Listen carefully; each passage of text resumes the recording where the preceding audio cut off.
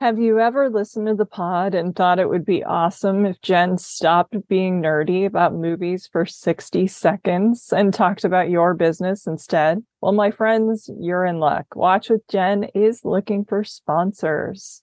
Do you own or run a theater, bookstore, film fest, website, school, physical media firm, pod, streaming channel, or small business that might like to advertise on Watch with Jen? Whether you're interested in sponsoring one episode or several, please reach out. You can get a hold of me at contact@filmintuition.com. Thanks so much. Hey, this is Jen Johans at filmintuition.com and Film Intuition on social media and Letterboxd. And this is Watch with Jen.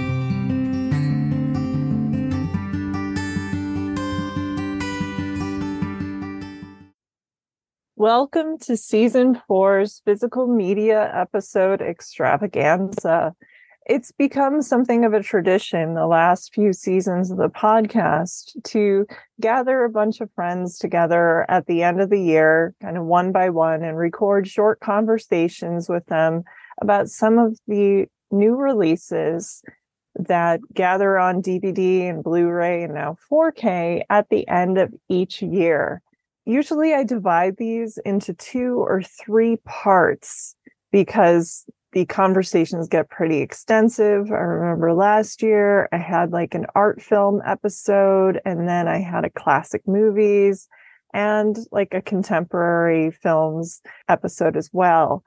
And people have really enjoyed those. But at the same time, I've heard from listeners who said they wouldn't mind a really long marathon episode of some of these people to hear all at once because they were getting confused when they saw like the title Physical Media a couple times in a row. Sometimes like part 1 and part 2 would get left off when they were listening to it on their podcast provider, whatever platform that they were using. So this year, I decided to go for it and kind of release an episode that's sort of on par with one made by our friends over at Screen Drafts. It is a monster episode. You will see probably the longest one we have released.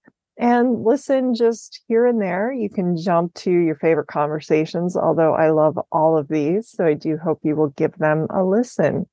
On tap, we have, to kick things off, film critic Walter Chaw, who writes for Film Freak Central and also freelances all over the place. He will be talking about the film The Warriors. Next up, we have Bilge Ebiri, who is the Vulture film critic, to join me to discuss the brand new Criterion release of Days of Heaven in 4K, followed by a trio of some of my closest friends, William Boyle, S.A. Cosby, and Sean Burns. Join me to discuss Carlito's Way, and hilariously, I think it's off air, Sean kicked things off with, "You're a brave woman to talk about Carlito's Way with a bunch of dudes," which cracked me up. And of course, longtime listeners know the bios of these individuals, but William Boyle is a novelist who has written books such as Shoot the Moonlight Out, City of Margins, and Grave's End.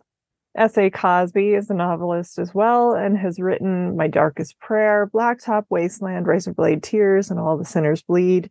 And Sean Burns is the film critic at WBUR. After the Carlito's Way discussion, we have my dear friend Nikki Dolson, who is a crime writer, and she's one of our great short story writers. She checked out the movie The Desperate Hours, the classic version by William Wyler. So the final conversation you will hear in this episode is Nikki and I discussing this wonderful film that I think a lot of people don't know, unfortunately.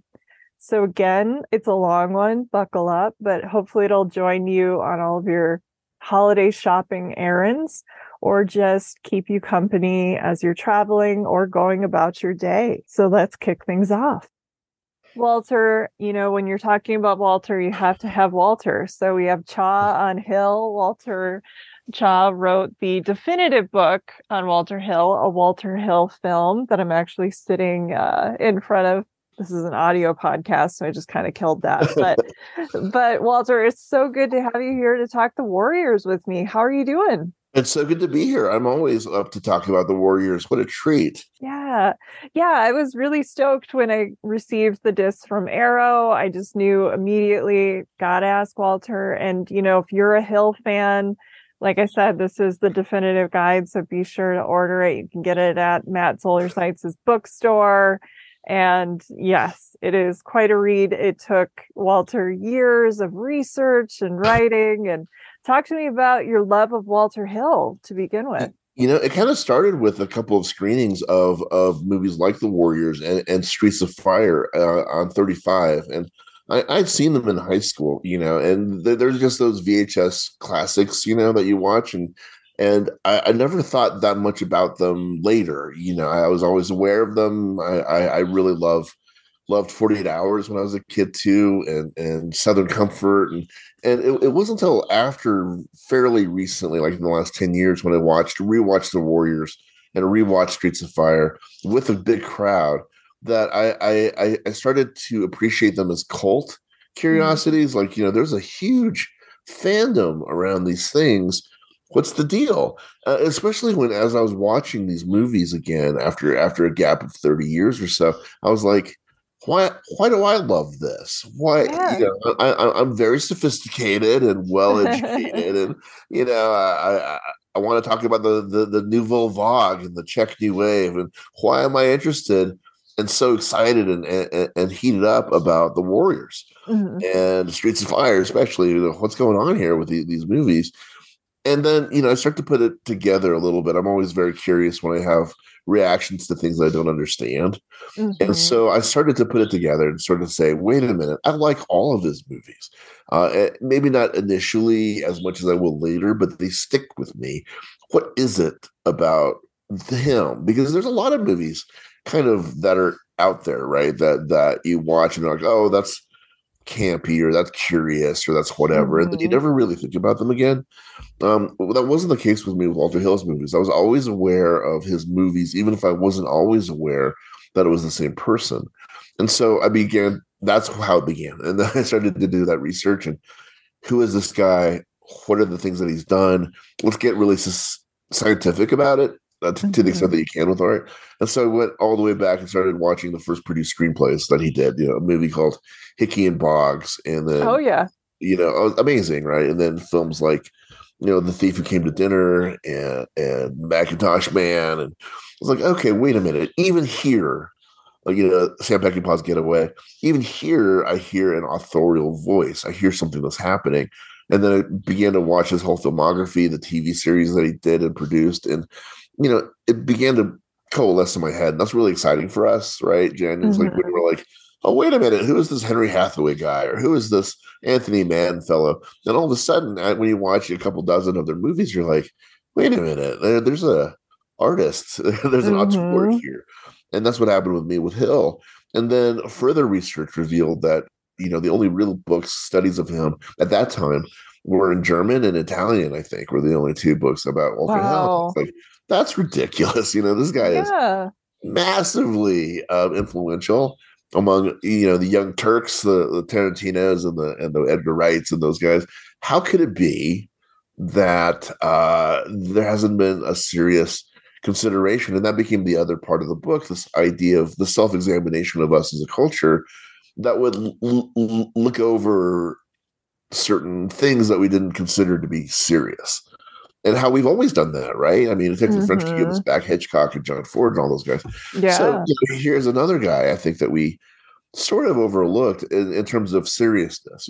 People would say, oh, him, yeah, he directs some really good guy flicks or whatever. And it's so dismissive and patronizing ultimately because of the depth, I think, of his movies. And we'll talk about that with The Warriors, that, this movie that's just about dudes being bros, is actually about a young woman and her journey to self-actualization and acceptance of herself.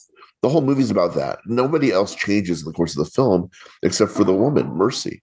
And that's extraordinary. And that's not what the book is. And that's not where, whatever. And this is Walter Hill revealing himself throughout the course of his career, but here in the Warriors as a fairly progressive filmmaker, and he would, slap the taste out of my mouth if he heard me calling him that. But because that's not his intention.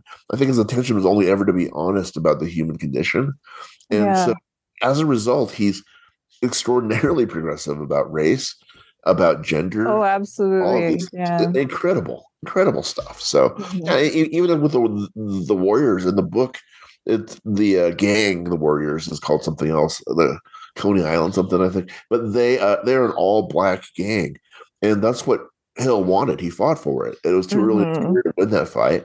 They're like, there's no way. But if you watch the Warriors, there is an all black gang, but the Warriors themselves are Hispanic and Yeah, black I love that. and unbelievable, right? And It's the original, America. it's Yeah. America, Yes. absolutely. And this is Walter Hill demonstrating an extraordinary amount of progressiveness in 1979. It isn't just lip service that the Warriors are multiracial. They all have their function. They all have their strengths. They all have their weaknesses. Hmm. It's yeah. I mean, no one would ever describe this, I think, in their heads as progressive, but the Warriors is certainly that. And then we see it throughout the 48 Hours, Streets of Fire, all the way through Alien, his I was screenplay for just gonna Alien. say that. Wasn't that the same year? Alien The same 79? year, yeah, he and Yeah. his writing partner David Giler and producing partner started a production company to produce Alien, essentially. And Yeah. they took the script and they essentially rewrote it. Although Dan O'Bannon sued, and there was a whole lawsuit, and which it's ambiguous, I guess, who won the lawsuit. But in exchange, I think, and he can't talk about it. I don't. Hmm. But in exchange, he and David Giler are credited as producers for every Alien product into perpetuity now. That's amazing. They're Yeah. not credited as screenwriters on Alien, but they are credited as producers for everything, whether or not they touch it for the rest of forever. So the new Noah Fawley series or whatever will have executive produced by Walter Hill and David Giler. As a result of this um, lawsuit. But anyway, yeah, that was the same year that he and David Giler produced Alien, and in the original screenplay, Ripley was a man. It's Walter Hill that says, let's make him a woman because there's more interesting power dynamics between a group of men who don't want to listen to a cat lady versus a group of Hmm. men who don't want to listen to another man.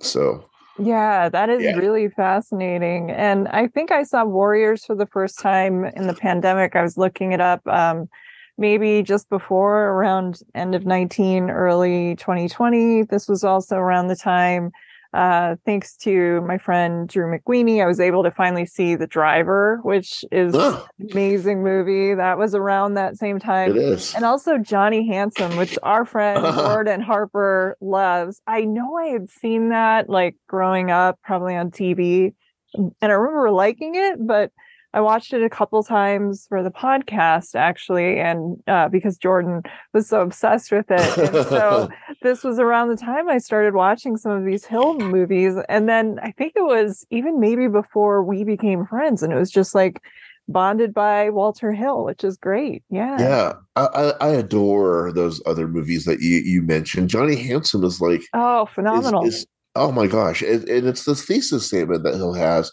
this idea that it doesn't matter what your appearance is, you are Yes. what you are. You're only Hmm. ever what you are, and it kind of ties to a later film of his that attracted some controversy called The Assignment, starring Oh, Michelle yeah. Rodriguez and Sigourney Weaver. And I really believe, this is my soapbox here, that it was unfairly judged before it was watched. Because really, what The Assignment is about is the very same thing that Johnny Handsome is about. That you can change someone's appearance, you can even change their physical gender, but it doesn't change who you are underneath. And that's actually a very powerful pro-trans statement. And it was seen Yeah. as sort of an anti-trans film for some reason. Someone that Okay. didn't understand all the, opposite, actually. He understands very well that you Yeah. were born as who you are, no matter what you appear to be. Yes. That's the message of that film, and it also is kind of a beautiful exploration of Michelle Rodriguez's bisexuality in a very Hmm. strange way. So here's Walter Hill again working in these places, and he's really wounded by the criticism of that film because for the same reasons he was really confused by the criticism that, oh, you don't get it, you can't just turn somebody into male or female, and he's like, exactly, you can't, Mm. It's you can't. identity. Yeah. your identity is your identity. It doesn't matter Yes. what you do on the Hmm. outside. It's always who you are on the inside. Yes. Your outside may or may not reflect who you actually are. And that's what Johnny Handsome is about. That's what all of his movies are kind of about, is that you were born as what you are. And that's, I refer to his films as largely masculine tragedies, because these men are violent, and violent men usually come to violent ends. And they can't seem to ever find a way out of that sort of labyrinth, that death spiral, if you will. And you get that in the character of Ajax in the Warriors, Yes. who is trapped by his masculinity, and he's the guy who's Hmm. always using the F slur, to refer to Yeah, other his men. bravado. Yeah, Yep. exactly. He's always Like, calling, "Oh, who are these guys? These F words," yeah, gay you know. panic. But Yeah. at the end of the day, what really gets him is that he is trapped because he wants to rape somebody. He's trapped Mhm. by his masculinity, his overpowering, Yep. overwhelming masculinity. He can't control it. He's this Hmm. kind of force of nature. It's played by James Remar. He would come back and play several roles for Walter Hill. In fact, Hill cast him in Aliens as Reese, the Michael Biehn character. But Ah, and he filmed, for several weeks on Aliens. Some of the shots of Aliens from the back or the side, that's actually not Michael Remar. Biehn, James Remar. Wow. Unfortunately, Remar suffered from a lot of addiction problems and got himself Oh, kicked off of that film. But in the audition for the Warriors for Ajax, he did the scene with the park bench where he's handcuffed to the bench, and he oh actually yeah. lifted up the whole conference table, this really heavy wood table, Oh my with God. as he was doing it. He was like, all right. And Hill was asked afterwards about the casting process and everything. He's like, we had to hire the son of a bitch. He lifted the table up. So so Remar really was this kind of force of nature in this movie, but he's at this one scale of the Warriors, and all the way at the other scale, every step in between, you have different kinds of masculinity, and that's really what's fascinating, I think, about the Warriors too. You have, Marcelino Sanchez playing Rembrandt all the way on this side, and he's the chronicler for the Warriors. He's the guy who marks their way. He's the guy who reads maps. He's the sensitive kid who reads. Do you remember the show 321 Contact? Are you old enough to have watched that as a kid? I remember the name, but I can't like place Yeah, it. I'm at least a generation older than you. So I grew up watching this kids show 321 Contact, and there was a little Oh sketch. my gosh, on PBS. Yes. Yes, Yeah. the Okay. Bloodhound I do. Gang. I do. Yes. You remember it? Okay, Yes. great. Yeah, and he was a member of the Bloodhound Gang. There's like three people that would solve crimes every week. Yes. He was one of them. He was Marcelino Sanchez, and he unfortunately died of AIDS in the early 1980s. He's one of Oh. two actors that openly gay actors that Walter Hill worked with. Franklin Searles is the other guy, the guy who was in Southern Comfort, who both died of AIDS early on, and he Oh. eulogized both of them. Walter Hill did. Another sign of his really progressive attitudes towards. Yeah. Especially in that era Oh my when there gosh, in was so much 1978, yeah 79. controversy and yeah, Yeah. which you saw in the Rock Hudson documentary recently. Yes. Yeah. Yes. Yeah. Yeah. Walter Hill is just a lovely human being. He's just a really beautiful guy. But anyway, there's every stage of masculinity is represented by the Warriors. It's represented in the way that they're shot on screen, how they Mhm. coalesce around the Swan character. Oh man, there's so much to talk about with this. I'm just babbling and babbling. I'm going to let you talk. I For a know minute. he wanted to kind of infuse it with some themes of like Greek tragedy and some voiceover. There was talk I read about like Orson Welles. He wanted to get to read some voiceover, and then there was, as you said, off air, a controversial, directors or an alternative cut. Mm. And the new Arrow disc comes with two discs, and the other one is an alternate cut of the Warriors where Hill reads the voiceover himself. So talk to me about the different cuts and what he was maybe trying to get across. Was it sort of overtly explaining the things you were saying were so beautifully woven throughout it without it? Well, I think what he was doing was overtly referencing the source material, Okay, gotcha. which is an ancient text called Anabasis by a Greek writer named Xenophon, and it's essentially the story of it is about an army that's cut off from their support on the Black Sea, and they have to fight their way all the way back to the sea to Mm-hmm. to be safe or whatever. It's this ancient Greek myth, and Hill's sources are diverse and learned. He loves the Iliad. He loves the Bible. He says that there's only a couple of stories in the Western Yes. canon, and all of his stories are either the crucifixion or the Iliad. And so he takes Anabasis as the basis of this story, and it's it's also based on a book by Saul Urich, and Saul Urich makes the same sort of reference to it. But Hill, I think, takes it a little, maybe half a step farther. Saul Urich is very much about social activism and social awareness. It's a Mhm. beautiful book in some places, kind of hallucinogenic in some places. Hill takes it much more to a place of comic books, and he so those two sources, the Anabasis and the comics, are things that Hill wanted to be sure, I think, that people understood what they were. So the original screenplay does open with in 300 BC, there's he wanted Wells to do it because Wells was down the hall doing The Other Side of the Wind, a looping that, asked him to do it, and Wells, for Mhm. whatever reason, wasn't able to. So they ended up cutting the whole thing. They cut out a whole sort of prologue with the former lead of the Warriors, whatever. There's a bunch of stuff that was left on the floor. And for the director's cut, Hill did restore the opening prologue to, as you mentioned, he read it himself. And Yes. then they introduced animated comic book frames That's what I into the heard. film. Yeah. Yeah. And that's, I think, a really tragic idea. And because what it does is it really kind of softens Yeah, it the makes them more cartoonish and it takes away the grit. it Yeah. takes away the grit, absolutely, and it Mhm. softens a lot of the really genuinely beautiful transitions that are in the film, Yeah. including, I think, the key transition of the film. It takes that away as well, which comes at the very end of it when Mercy is double exposed with the sunrise at Mhm. some moment.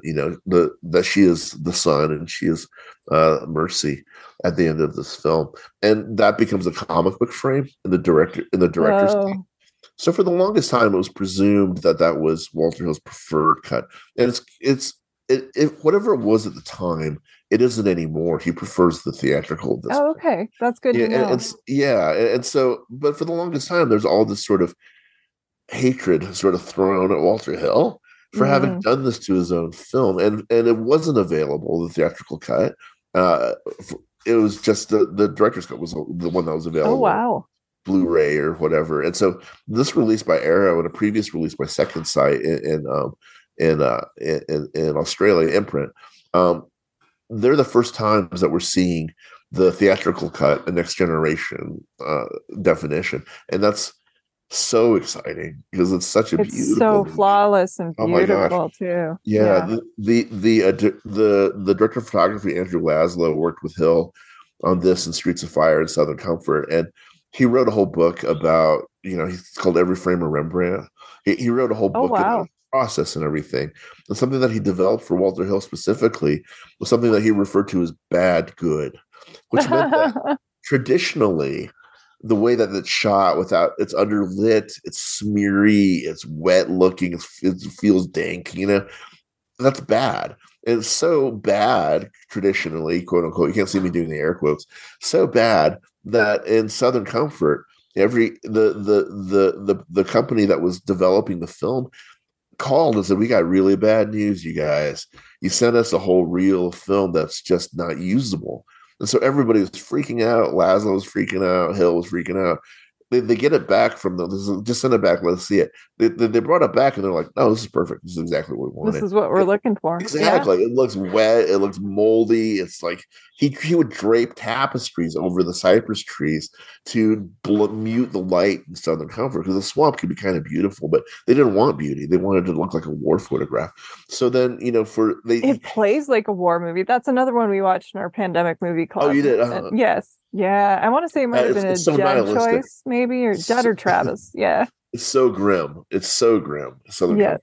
I don't think he gets that grim again until another 48 hours. Those are two real nihilistic movies. But yeah, so the Warriors, and Pauline Kael has the greatest line, short capsule review of the Warriors, and it kind of ends with this idea of like the whole movie feels like a jukebox in the middle of a honky tonk, and I'm like, yeah, there's like splashes of color. It's dark, it's seedy, but it's So to have it in 4K now is it's super exciting. It's super exciting. But my theory about Hill, the overriding arc about his movies is that as the movies get as he gets older, as it gets nearer and nearer now to the modern day, his movies become more and more explicit about their sources.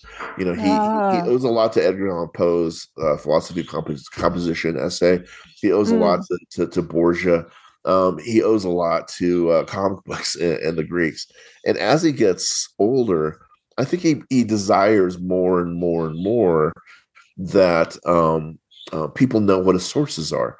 And it isn't a matter of ego. I think it's more a matter of like, I don't want to overstate it, but it must be hard to have created a body of work that everyone willfully misreads or misunderstands.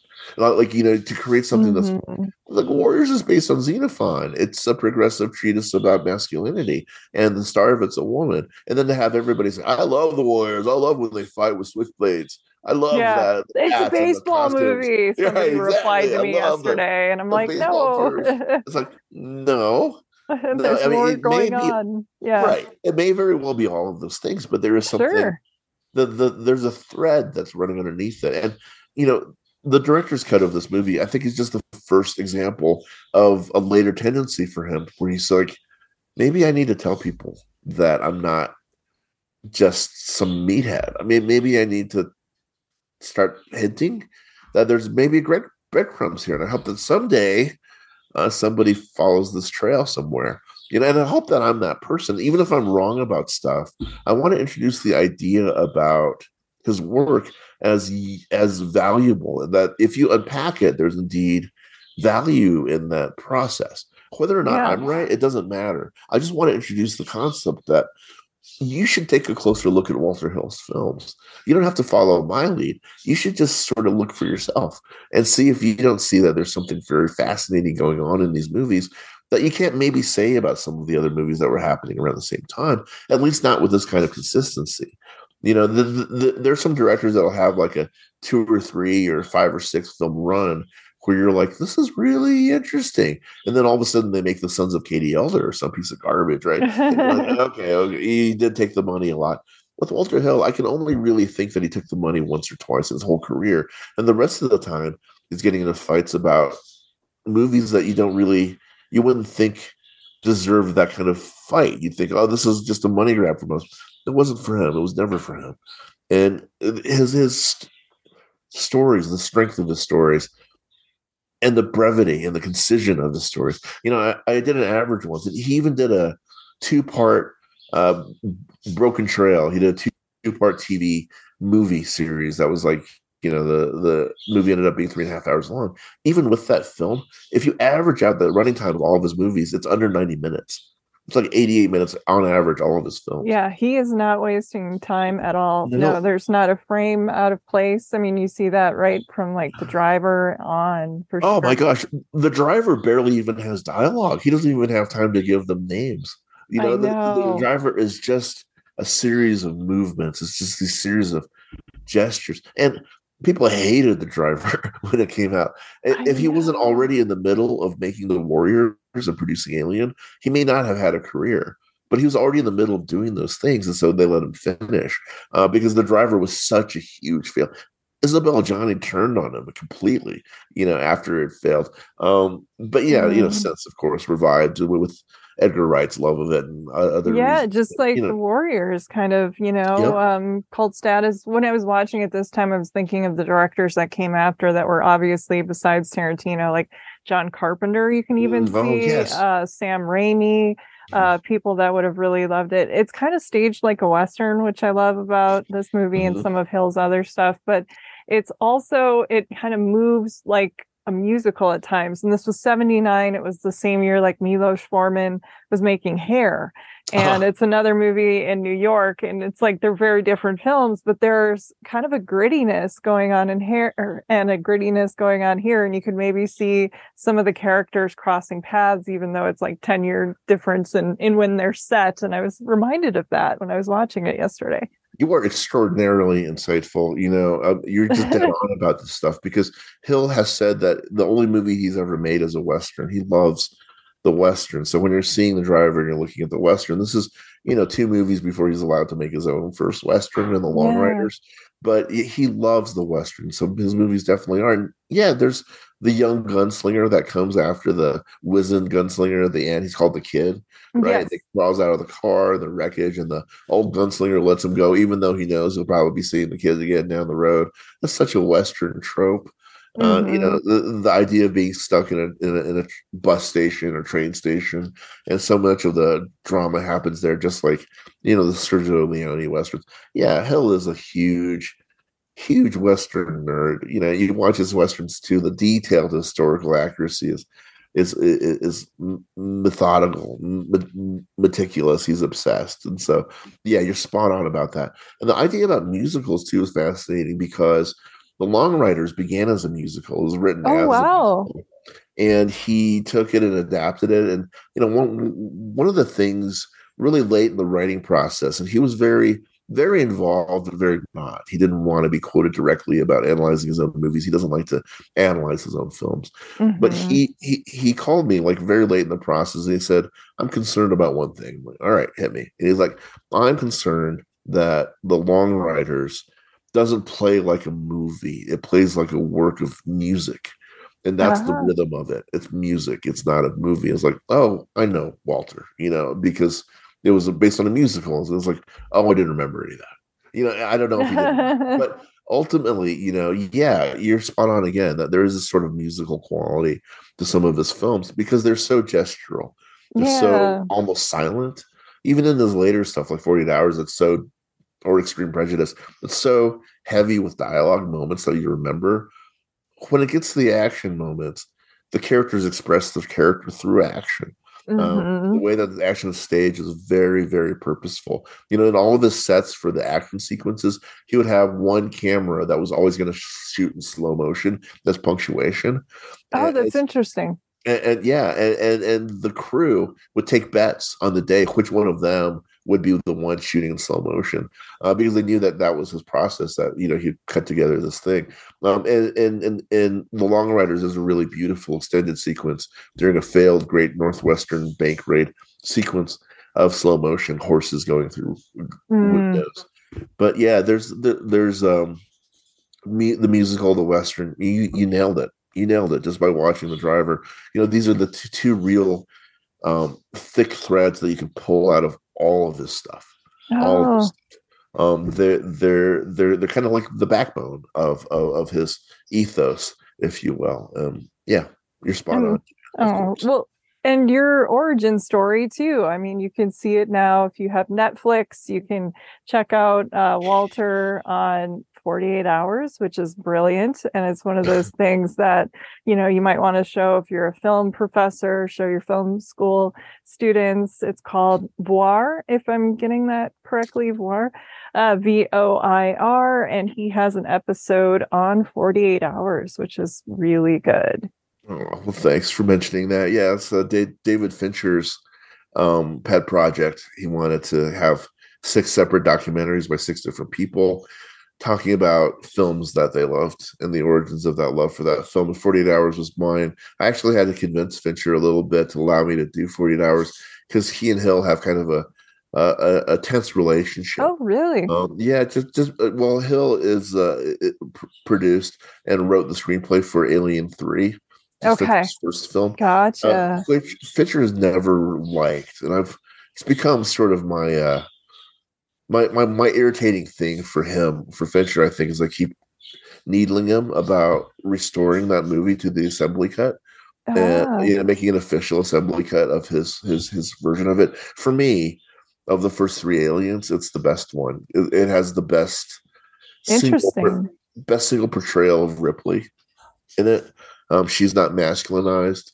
She's not humiliated. She's the most powerful figure in the film. She becomes almost a religious figure, but she's also a woman in charge of her own sexuality. She asks for Mm-hmm. sex. She says that she's lonesome. And there's a scene where Mm-hmm. she's looking for a place to sit in the cafeteria. And the Charles Dutton character says, "You don't want to sit near me. I'm a murderer and rapist of women." And she sits Mm-hmm. down and she says, "Then I must make you really nervous." It's remarkable. This is the character fully formed. In her own power, yeah. In her own power, and by the end of the film, she is the mother of three daughters. All three have been killed. Her body has been sort of exploited by the company for its reproductive potential, and she's denied it at every point. She decides at the end of the day what happens to her body. It's very much a Joan of Arc film in some ways. So, I love Alien 3. I get that it's not as scary as the first one, it's not as exciting as the second one, but what it is it's full of ideas, and it's full of the sensitivity that I think people deny Walter Hill's legacy. When in fact there it is, right at the very front. Just as Mercy is the star and the hero of the Warriors, Ripley truly is the feminist star of Alien 3. Anyway, that's a long digression, but that's fascinating. I think it's a good reappraisal, and it all ties in together, basically. It does, and that was really the fun of writing the book, was finding a body of work that would reward exploration and explication. That was really the joy of this book. For all of the years and the hardship or whatever it is, it was always worth it, because there's always a new gift to unpack in each of these movies, especially upon revisiting even stuff like Red Heat, which is, I think, a very sensitive gay rom-com. There's stuff going on. Anyway, I could go on for hours. I have already. Sorry.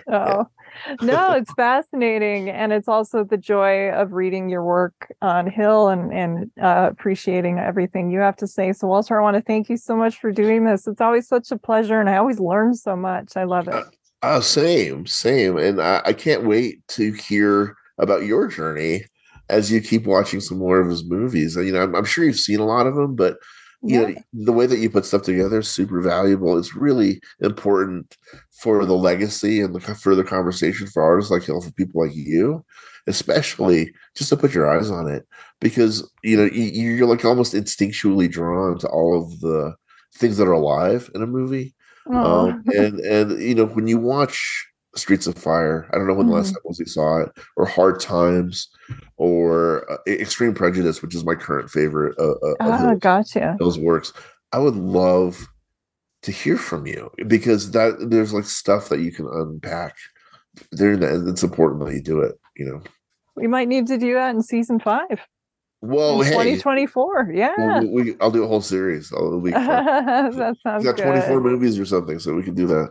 Yeah, and our Hitchcock series. We got to clone you, Walter, because you're so busy. But yes, we'll get to it. We'll get to it. All right. Well, thank you so much, Walter. You have a good rest of your day. You too. Be well. And with me is Bilge Ebiri, who is a brilliant critic for Vulture, really intelligent, super nice guy. I think our first conversation was on, I think you wanted to call him Captain Eyebrows, or you had a really beautiful way of talking about Colin Farrell, and we talked about A New World, and I loved your writing on Terrence Malick, so this seemed like a perfect opportunity to get you to wax philosophically about Terrence Malick and Days of Heaven. But Bilge, how are you? I'm good. It's a busy season for film critics, as you know. Everybody wants you to see their movie before you vote on this or that award, or before you make your top 10 list. And it's I guess it's a nice problem to have. Yes, exactly. But it's hectic, and there's no way to see everything. So you just constantly feel ashamed that you haven't seen this or that, or or that you didn't give this other movie a second chance because everyone loves it and you didn't, or blah, blah, but yes. Yeah. I am in that boat with a couple of really beloved films, and vice versa, for sure. Yeah. So I'm looking forward to checking out your top 10 and your writing at the end of the year. And this week, it was really cool to watch the new Criterion 4K edition of Days of Heaven. And then within the same 24-hour period, watch a brand new film by Wim Wenders, Perfect Days, which is one of my favorites of the year. It's like, yes, it is a privileged position to be in sometimes, to be able to watch these masterworks and call it work. Yes. Yeah. It's just like, I'll be sitting there like, because Vulture always wants a top 10 list from us. I am much more comfortable with like a top 20, top 25 list, given just how many films I see in a given year. And it's like, I'll be like trying to figure out what's going to make the top 20 list. And then I'll see some movie that's like really good and I'll get annoyed that it's good. Oh, come on. Like, why is this good? Like, now I have to find room for it. It's like, your priorities get so twisted when you're dealing with stuff like that I'm like actively getting annoyed that somebody made, oh, great, another masterpiece. Like, where does this go on the list? Yes. Yeah, you kind of have to shuffle then. And what's bad is it's all arbitrary at the end of the day. You're like, you're going on gut instinct. And I remember last year, people were like, wait a second, she has Banshees and Tar and Marcel the Shell, and like they're in the same, they could go either way, and Broker. And it's like, you guys don't understand. These are all great. Yes. Yeah. Yeah. And there's also this weird phenomenon of like the films being released.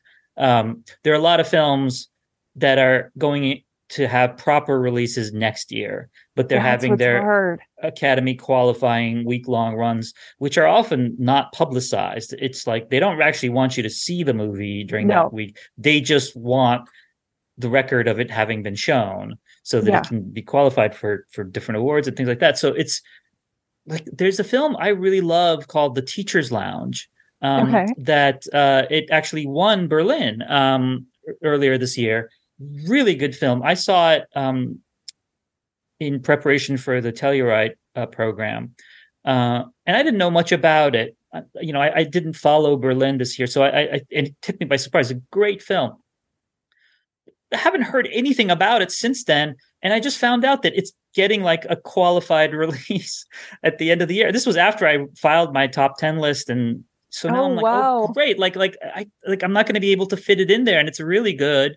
And I kind of wanted to see it again, because sometimes, like, if you're going to really go to bat for a movie, you sort of want to see it multiple times to make sure it's sort of sticking in your mind. And I'm just like, oh, this one too? Like, why? Just release it next year if you need to. I mean, it's obviously it's almost a year old. It premiered at Berlin, so whatever. You're gonna have to make an addendum, is what we're saying. Yeah, not like as if anybody cares. I do. I do. I want to know. Yeah, because I pay attention to colleagues and people whose taste I respect, and I love your taste. I'm always following what you're recommending, and Farron Smith Nemi and everybody, and so it's really cool to be able to write down new ones that I might have overlooked for sure. Yep. Yeah. And, along with all of these movies coming out towards the end of the year, the big Oscar contenders, you have some re-releases. And we were just talking off air that next week, as we're recording this, Days of Heaven is going, and it's back to the theaters. The 4K that's playing at the Egyptian in LA, and it's playing in New York, and Bilge is writing a piece on it, which I can't wait to read. So talk to me about your relationship with Days of Heaven. Do you remember the first time you saw it? I do. It was on TV. Okay. It was on TV, and I was very young. I was, I think, 9 years old, maybe 8. I think 9. And I came to it like I came to a number of movies through the Ennio Morricone connection. Yes. When I was a baby, I am told, there were only like 3 albums that could stop me from crying. And one of them was the LP soundtrack for Fistful of Dollars and For a Few Dollars More. No way. There's kind of this classic. There's this classic LP of it from, I guess, in the early 70s, which has like Clint Eastwood, the close up of Clint Eastwood, and it's funny because in the back it gives you some information about the movies, and this is like back when they were still using the American names, the fake American names for the people that made the movie and the people that starred in so Gian Maria Volonté is called John Wells and stuff like that. And for years I would look at this and I'd be like, and then I'd look up the movie in a book or something like that, and like the names would not make any sense. I'm like, wait, this is a completely different people, like, what's going on? So confused for the longest time. And then eventually it was clarified to me that in their attempt to try and really break into the American market, they like got rid of all the Italian names and used these Americanized names. But anyway, so Fistful of Dollars for a Few Dollars More, you know, I was really, you know, like, just that music was really apparently important to me as a child. And then so when we moved to the US, I moved to the US when I was 7. My dad actually came about a year later. But I remember when he first pointed out, but when Fistful of Dollars first played on TV, and he said, "Hey, this is the movie whose music you like." So we watched it, and I became, you know, I loved the film. You know, huge Fistful of Dollars. Probably in the end, I mean, there's no way to have a count of it, but I've probably seen that movie more times than anything, because there was a period when I was watching that movie. Like, we recorded it on like a Betamax, and I was watching it like every day after school and stuff. Oh wow! But then, but like not long after, Days of Heaven played on TV. Did your dad put it together for you, or did you? Yeah. So my dad said, "Hey, this is another movie with music made by the guy who did the music for the other one." That's amazing. And so I watched it, and it was like, I mean, you know, which is funny because it's actually a very good movie for to watch when you're young, even though it's not a kid's movie or a family movie or anything like that. But like one of the protagonists is a child, and you know, she narrates it, obviously. And the story is very simple. It's not a prurient. Yeah. I mean, it's a dark story, certainly, but it's told in, you know, like a fable-like fashion. It's very sort of simplified. And in visuals. And the plot is secondary. It's about, as Sam Shepard and Richard Gere have said, like, it's about moments or feelings. And so it really made a huge impact on me at that age. And, you know, and then we bought the LP. So we had the LP, and the LP for Days of Heaven. I don't know if people know this, but the LP for Days of Heaven had both the music and some of the narration. So there would be pieces of music, but they would be introed with narration, you know, snippets from the film. I'd love to hear that. Yeah, I don't know if the CD versions of it, or the I don't know, what do we call it now? The version of that soundtrack that's now available for people. I don't know if that has that as well, but yeah, it definitely had, like, the first thing you heard was "Me and My Brother," you know, just to me and my brother. That was what you heard on the LP. So like listening to the soundtrack was also like kind of reliving the movie in a sense. So, you know, that film just kind of is like bred into my bones. That is so cool. Have you seen the Giuseppe Tornatore documentary on Morricone yet? I have not. Okay, it's really coming from Music Box. I just found it out like last week. It's coming in February. I was lucky enough. I went in October. My friend Donald Logue and I went to the Academy Museum to see it. And oh my God. My friend Donald Logue. Yes. Just Donald Logue. Yeah, we went to see it, and Tornatore was there, and you know, it was the coolest. It's like almost 3 hours about Morricone, and before it was the Italian consulate, and there were people coming to speak, and one of Morricone's sons was actually there, and they had people translating it, which was very, very sweet, and it made me feel bad, like I'm that much Italian, like barely, but I wished I could speak it. It was so beautiful.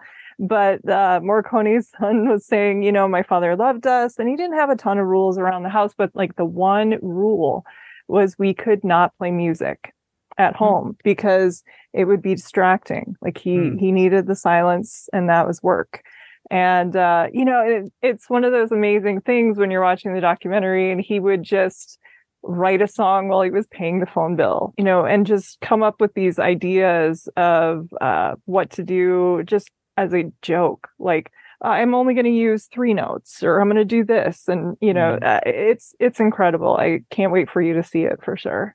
Yeah. I believe, I could be wrong, but I believe it's like screening in New York, like as we speak. because there's a Morricone retrospective happening, I believe at MoMA.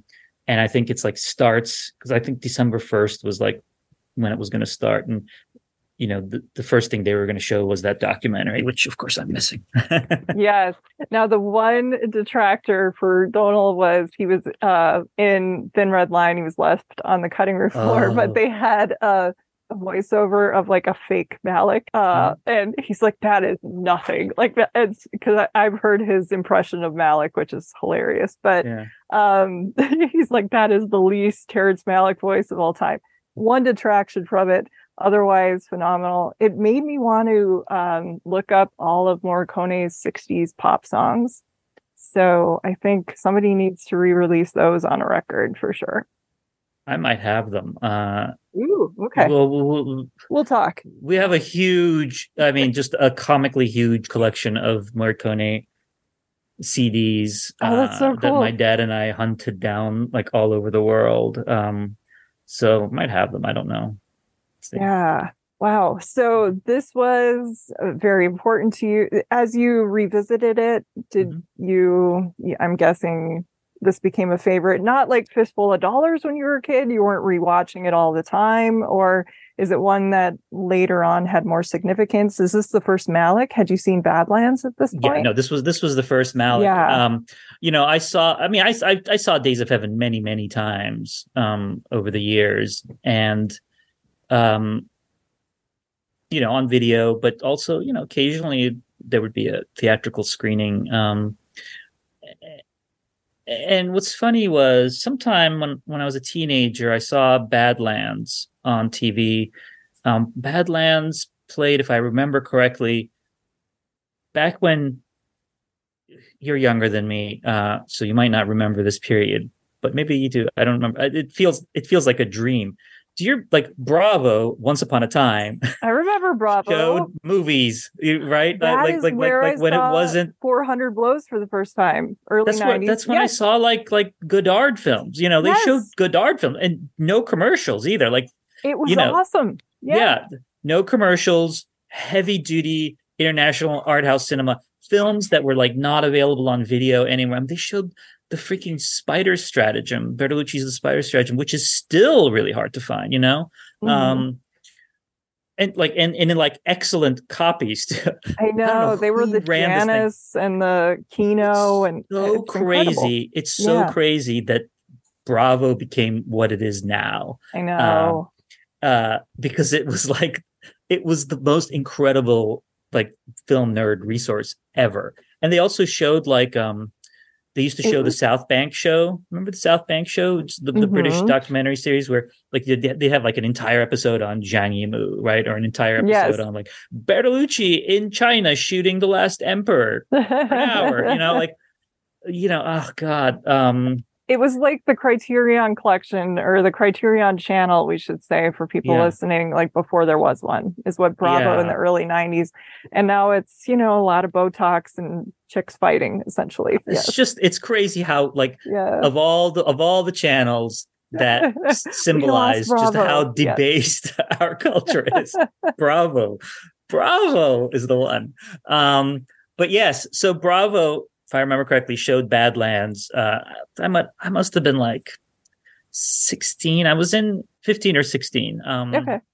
And I saw Badlands, and it was beautiful, wonderful. Obviously, it's Badlands. But it took a while for me to realize that Badlands and Days of Heaven were directed by the same person, and also that he had vanished. Because this was before he came back with Thin Red Line, and but then sort of over the years, I through like various, movie articles and stuff like that, movie magazine articles and stuff, I began to realize began to discover sort of the myth of Terrence Malick. And it was, apparently he wasn't gone. He was, he moved to France for a while. He married a French woman, and then I think he came back to Texas to be with his parents. But like he was, by all accounts, he's a very nice guy. I know a number of people who are friends with him. Oh yeah. But private. And shy for sure. Yeah. And I guess, I mean, there was this, I actually did some research into this when Thin Red Line came, when the Tree of Life came out.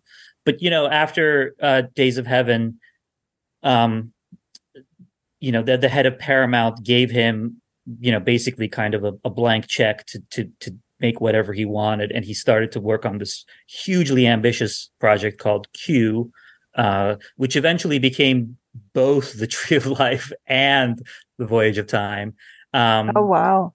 But it was this thing that he was going to make this big epic film about sort of like the origins of the universe and the origins of life on Earth.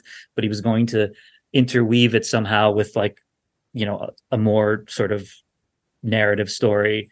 And he assembled this tiny little crew, and they traveled around the world shooting stuff and doing like effects experiments and stuff like that. And I think like one of those shots eventually made its way into the Tree of Life. So he was working on this for a year, very secretive, but with like several people who were very close to him. And then, as I understand it, he went to Paris, fell in love, and just like pulled the plug on the project. And was just like, sorry, I'm going to Paris. Project Q is over. And yeah, that was it. Like the people who worked on the project kind of went their separate ways. But that became part of the mystery of Malick, because it was almost like some people were suggesting, this huge ambitious project like drove him crazy. He's been trying to make it for years. He's got 800-page script, blah blah blah, and the mythos of Malick, yes, yeah. And then eventually he did make the Tree of Life, which is incredible. Which is I hate to get into like rankings and things like that, but like in my mind is like probably my favorite Malick now. I put it on my, Sight and Sound list. But if Tree of Life hadn't been there, Days of Heaven would be on there. Like it was kind of like I can't do more than one movie by a director. Yeah, but it's hard. But sort of Days of Heaven and Badlands, I went through a period where I was watching at least one of those films once a week. Wow. And especially once it looked like he was coming back, and that he was making a new film, Thin Red Line, which is, 1998. And obviously that took a little while. So, but in anticipation of that, I started watching those movies even more. So yeah. So, in the end, I have seen Days of Heaven many, many times. Obviously with a film like that, you always notice new things, but oh yeah, maybe they're not new things. Maybe there's something that you noticed 20 viewings ago, or a few years ago, sort of it made an impression, and then over the years, other things have made impression, and then you go back to that thing. With the films, these films are, they're alive in a way, so you can just, you can watch them, and it's not just that you're seeing the film differently or that you're seeing new things. It's like your relationship to the film changes because you change, and Days of Heaven is like that for me. What's there to say? It's such a beautiful film. It looks great. Yes, so poetic. The story behind its creation, I find fascinating because, Badlands was a critically beloved, but not financially successful. No. But Days of Heaven was a very ambitious script and a very ambitious project. And much more on the page. There were so many more, far more extensive sequences shot, like Gear says in an interview. It would have saved us some brain cells because they had to really go to it and work on these heavy dialogue scenes, because he said it was, a traditional script, or one you would think of. It wasn't sort of this hypnotic, lush. I think Malick compared it to like a drop of water on a pond, or that's what he wanted for the film, sort of it to kind of speak for itself or become what it is. Yeah. And I think that, I think in some ways what we're watching in Days of Heaven is kind of a salvage job. I mean, it's because as I understand it, and again, Malick doesn't talk about this stuff, obviously. So you kind of piece it together from things other people have said or written, and you don't know how trustworthy they are. But one of the things that I've heard is that they were shooting and shooting and shooting, and it wasn't working. Like the dialogue scenes weren't working. He wasn't happy with it. Sounds like nobody was really happy with it, and it was kind of a runaway production. It seems like. I heard he wanted to be like Dostoevsky and just kind of go for coverage and find it in the editing room, is what I read. But the thing I've heard is that it was like started off as Dostoevsky and wound up as Tolstoy, because it became like it was a much more kind of darker, more intense story, but like for whatever reason he couldn't make that work. And maybe it was just that he wasn't, maybe it just wasn't his style and he didn't realize it, or maybe the actors weren't giving him what he wanted. Who knows? And at some point they had the idea of just like, well, we don't have to make a traditional movie. It can kind of be just like these little moments. We'll, patch them together with this voiceover. And I think he and Linda Mance went off and she just improvised stuff, or he threw her things to say and then she went off and came up with new things to say. Yeah, that was kind of improvised. And yes, it's his Russian novel. Yes. Well, yeah, no, but it was like two different types of Russian novel. But that's the thing about the film is that like people don't realize it's like a 90-minute movie. Like in people's minds, Days of Heaven is like this huge, immense, epic thing, and you put it on, and it's like you're done in an hour and a half, 94 minutes, something like that. And that's what makes it so beautiful. And I think that's also part of some of the controversy behind the film. Not controversy, but Haskell Wexler always felt a little ripped off that he didn't get credit for it. Nestor Almendros obviously won an Oscar for it, did amazing work, but Haskell Wexler also like shot a lot of that movie. At one point he like sat there in the theater with a stopwatch and he wrote a letter to Roger Ebert saying like, I shot half of that film, or and I know that was also a contentious part of the documentary on Haskell Wexler that his son shot. And so, because, and I didn't realize, and you have John Bailey, the camera operator, doing a lot of the work because Almendros's eyesight was going and he wasn't allowed because of the union rules to touch a camera. There's also a lot of stuff. Yeah. There's a third cinematographer on the film, or fourth, if we also count Bailey. This guy, Paul Ryan. Who was a friend of Malick's, who wound up also working on the Q project and who I interviewed. Oh, wow. Paul, I don't know what his credit on Days of Heaven is, but he wound up shooting a lot of the nature footage, right? Because he would, that's amazing. They would go off and just shoot like, okay, here's a gazelle, or here's, and so they wound up shooting a lot of the nature footage that wound up in the film, which is like a lot of the movie. Yes, that's what Bailey said. He said, second unit winds up being like first unit for a film like this. Mm-hmm. Right. I mean, this is the funny thing about Terrence Malick, and I think it's at this point it's become just a thing that everyone accepts. Is back then, and especially also around the time of The Thin Red Line, people weren't entirely aware of this, but it's like, you might work on this movie for a year. There's a very good chance you won't wind up in it, whether you're an actor or a technician, or, I mean, the way he worked, or a composer, I mean, composers are different scores. I mean, Michael Mann does something similar too, actually, so it's, there is this sort of he's going to experiment and he's going to kind of throw around a lot of stuff. And by the end, whatever he's happy with, that you don't know if that's going to be, the thing you initially thought you were signing up for. Now, I don't think Days of Heaven started like that. I think Days of Heaven wound up like that. And I think that style of filming, like he discovered that style of filming almost as a, as a crisis management thing on Days of Heaven it together. Mm-hmm. And it eventually became his style. Like, it eventually became his method of working. Like, he kind of discovered that method of working. Because I know Badlands was a very contentious project too, but I don't think that's what happened on Badlands. No, and it's interesting, in an interview, Gear was saying, because he had like a good, 2 years to edit Days of Heaven, and he was taking forever. He said by that point he was probably really sick of the performances and his script and everything.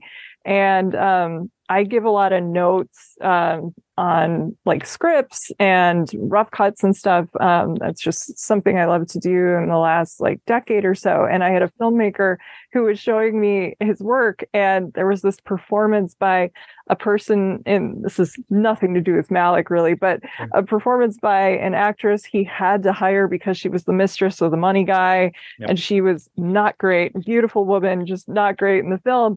And it was kind of like every scene she was in, when she had a lot of dialogue, it would just, drive the thing to a halt. And I kept going like, I don't want to be that Martin Scorsese, critique everyone says, but like, you got to keep stripping away the dialogue. And she got more and more impressive on the cuts as they were taking things away, because then you could see it in her face, right. And so by the time the thing is done, he showed it to someone, they were like, she's a real find and like amazing. Nothing to do with the first rate people you have on Days of Heaven, but I can't imagine watching your film over and over again, you're gonna see things, and it's gonna need to be fresh somehow. But also, I mean, Brooke Adams told me that she didn't think, like, Malick didn't really know what he wanted, like he that would have been hard. He had great difficulty apparently making decisions. That's what I've heard. Yes. Which I mean, look, I have not seen a single film by the man that wasn't exquisite. So I am not the person to judge whether the process works or not. It obviously works, but I'm not an objective judge here. But yeah, I mean, that's the thing that I find so fascinating about Days of Heaven's production, is just the fact that it was really hard, a disaster on some level, and yet, like, if it hadn't been a disaster, it wouldn't be the movie that it is. Like, I've read the script, and it's interesting. It's not like so dramatically different from the movie, but there are a lot of different things. Like, the relationships of the characters are different, Oh, wow. I'd love to read that. That's cool. I remember correctly, it's been a while since I've read it, but like Brooke Adams and Linda Manz's characters, like their sisters in the script, if I remember correctly. Okay. Yeah, like even things like that are different. Now, I don't know which draft I read. It's possible that changed before they started shooting or what, but there's just a lot that's been kind of re-edited and salvaged and stuff. But at the same time, I think that that also works aesthetically and thematically for the movie, because in the end, the movie is really about just like how transitory everything is. Yes. Right? And visually you see that. I mean, this immense plain, all these fields, and there's this house in the middle of it. It almost doesn't belong there, right? I mean, you don't get the sense that this house will be there for another 500 years. Like, it just feels like it's there at this moment in time. And that's kind of Malick too. Right? Like, you're not going to walk into the same stream twice. We're not going to have the light that's leaving on this day is not going to be the same as it would any other day. That kind of philosophy. Yeah. Yeah. And the characters are migrant workers. They're coming in for a very brief period of time. Sam Shepard's character is obviously dying, so he's not going to be around much longer. And even though this whole scheme of her marrying him, I mean, Richard Gere's character says, the man's got one foot in a roller skate, the other on a banana peel. Like, he's not going to be around much longer. So what are we? This thing we're doing isn't going to last for that long. In fact, that's sort of how he justifies doing it. It's like, there's even a great line which I can't remember, but it's like we'll all be gone, and it doesn't just mean we'll all be gone like we'll have moved to Chicago. I think he means we'll all be gone like we'll be gone. Like, we won't be, and in a few years it doesn't matter. There's a line like that too. Yeah. And that's the quality of the movie. And there's that great scene. It's part of a little montage. But Linda Manz's character is looking through a book. If I remember correctly, there are like dinosaurs and things in it. And then it dissolves to Sam Shepard in bed, kind of writhing. The only time in the film when we see him sick.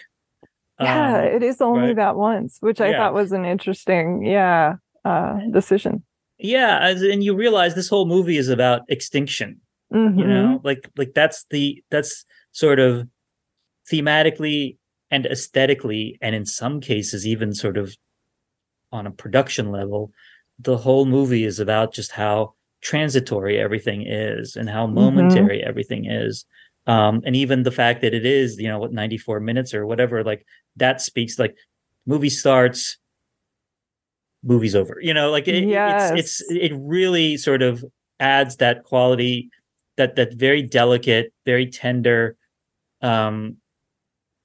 because he's a filmmaker not afraid of a long running time. And some of my favorite films of his are just these really long epics, and Days of Heaven is just perfect for what it is. Yes, exactly. Yeah, and even his long movies, aren't, I mean, they're long. But they feel like they're not telling like some immense story. I mean, you could pick 90 minutes out of any of those and make that the movie, and it would still probably work. The different cuts on A New World, which is, I have to say, that's my favorite, but I'm not sure which cut because I love it all. Great film. Now I mean the New World, it's interesting. I mean, we've probably had this discussion since we talked about the New World, but I'm torn about the cuts myself, because I remember when I first saw it, they screened it for critics in New York, and it was the 150-minute version, which then I believe was actually in theaters in New York for like a week or two. But then when it went wide, he had cut it down to 135 minutes. And I remember thinking at the time that the 135-minute version was better than the 150-minute version. There were certain things about the 150-minute version that I loved, but the 135-minute, I actually did think, I was like, this film should be shorter. Okay. Like it was one of those, like, there can, I even used to say this about The Thin Red Line, although I don't say this anymore. I was like, there's one too many letters. like that. I was like, the last letter is not about the last letter is necessary, but like one of those letters, you can cut it out. I wouldn't say that now. No. Like, I've got more letters. Give me an hour more of this stuff. So I don't know. A 5-hour cut. Let's bring everyone back. Yes. Right. And then the New World, and then obviously there's the really long cut that came out on Criterion, that I've also watched and still love, but it's such a different rhythm because of the way, it's like scenes flash out and they have like chapter headings, which such a different feel to it, that I'm kind of like, I don't even want to kind of compare this to the other cuts because it feels like a different movie on some level. I love all versions. But it's like, I don't revisit the super long version of the New World as much as I revisit like the shorter versions. Yeah, I think I would have seen the 135-minute cut here in Phoenix for sure. Probably, yeah. The 150-minute version didn't play outside of New York and LA, I don't think. And then even on DVD, the only way to get it for a while was to, and I had this, the Italian import version had both the 150-minute and the 135-minute version, and you could watch it in English with subtitles. Wow! But on the back, did it change any of the names or anything? No, I'm just kidding. Bringing you back to Fistful. No. Yeah. So yeah. But Days of Heaven. Back to Days of Heaven again. That process of the way he shot it, and obviously Days of Heaven was not like a huge financial hit or anything. I think it was probably a flop, but at the same time, I think he it made 3.4 million and it cost 3 million. Yeah. Right. Which is actually, I guess, not terrible, but but not what they were hoping. But what's interesting is, I feel like when people came to him, like when the head of Paramount, because the head of Paramount was watching Days of Heaven that made him realize, oh, I got to make sure Malick is working for me, but I think Malick understood that making a movie like that was insane on some level, and I think that maybe fed his reluctance to sort of go back into it for a while, because I think he realized on some level this is a crazy way of making a movie. It worked out, but like, how the hell am I ever going to replicate this process again? It's like a few years ago or a couple of years ago, I did this is like the least Days of Heaven thing ever, but I was reminded of it. I did an oral history of the making of the Disney film The Emperor's New Groove. I remember that. Yes. Which is one of my favorite movies, and certainly one of my all-time favorite Disney movies. But the process by which they got to it was crazy. It was supposed to be a completely different movie called Kingdom of the Sun, which was going to be basically like a Lion King style sort of epic set in South America, and it was going to be very sort of was going to honor that culture, and they spent years developing it and doing all sorts of research, and it was this kind of romantic mythical story, and it was just like not working. And finally, like, they just completely replaced the creative team or the story team, who with a bunch of like comedians basically who had like a year in which to finish this movie, and they just got in a room and just started throwing around these crazy ideas and just kind of went with it, and the result is this unhinged, ridiculous comedy, certainly the most irreverent thing Disney has ever done, and still very funny and full of just crazy slapstick, random, surreal humor.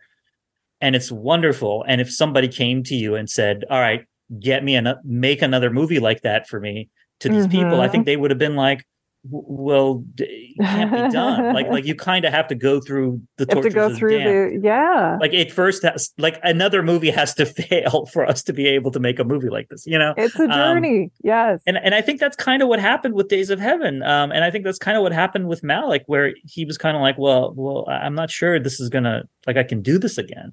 And turns out eventually he did. And maybe what needed to happen was for his myth to get to such a point that people sort of were not just looking for a good movie from a good director, but like they were longing for something like that, right? Because Malick goes away for 20 years. By the time he comes back, the film industry is completely different, right? The 70s American cinema is over. We've had the sort of 80s, blockbuster revolution, and then we've had the 90s, and he comes right at the sort of start of a period of resurgence for sort of American independent filmmaking. I mean, all these guys that we now sort of adore and talk about: Wes Anderson, Paul Thomas Anderson, Alexander Payne, Sophia Is it Coppola. right around that time period? Right. It's like in the, second half of the 90s is when they start to emerge. And there's suddenly a real, even people like Christopher Nolan or David Fincher, who, makes his debut a little earlier, but kind of becomes sort of who he is around that time. And Soderbergh after Soderbergh's resurgence broke in, and then exactly. It's almost like Soderbergh, a second director named Steven Soderbergh emerges with like Out of Sight, and Malick comes back right in the middle of that, and I don't know, like, I've never thought if that had anything, like, one had anything to do with another, but I do think that there was kind of a new appetite in American filmmaking for more adventurous stuff. And I think a lot of these filmmakers were clearly influenced by, Wes Anderson is clearly influenced by Terrence Malick. I think there was also just a general we were missing the 70s and the 90s. Like, the fashion came back, the music, and we were just all missing this era of like new Hollywood and what had happened with 80s filmmaking. I love a lot of 80s filmmaking, but, this was the period. And I think also, we're mythologizing, Malick and Morricone and those guys for good reason, but also just the people who worked on Days of Heaven. You have Jack Fisk building like a house, the entire mansion, I guess. It wasn't just a shell of a place. He built it.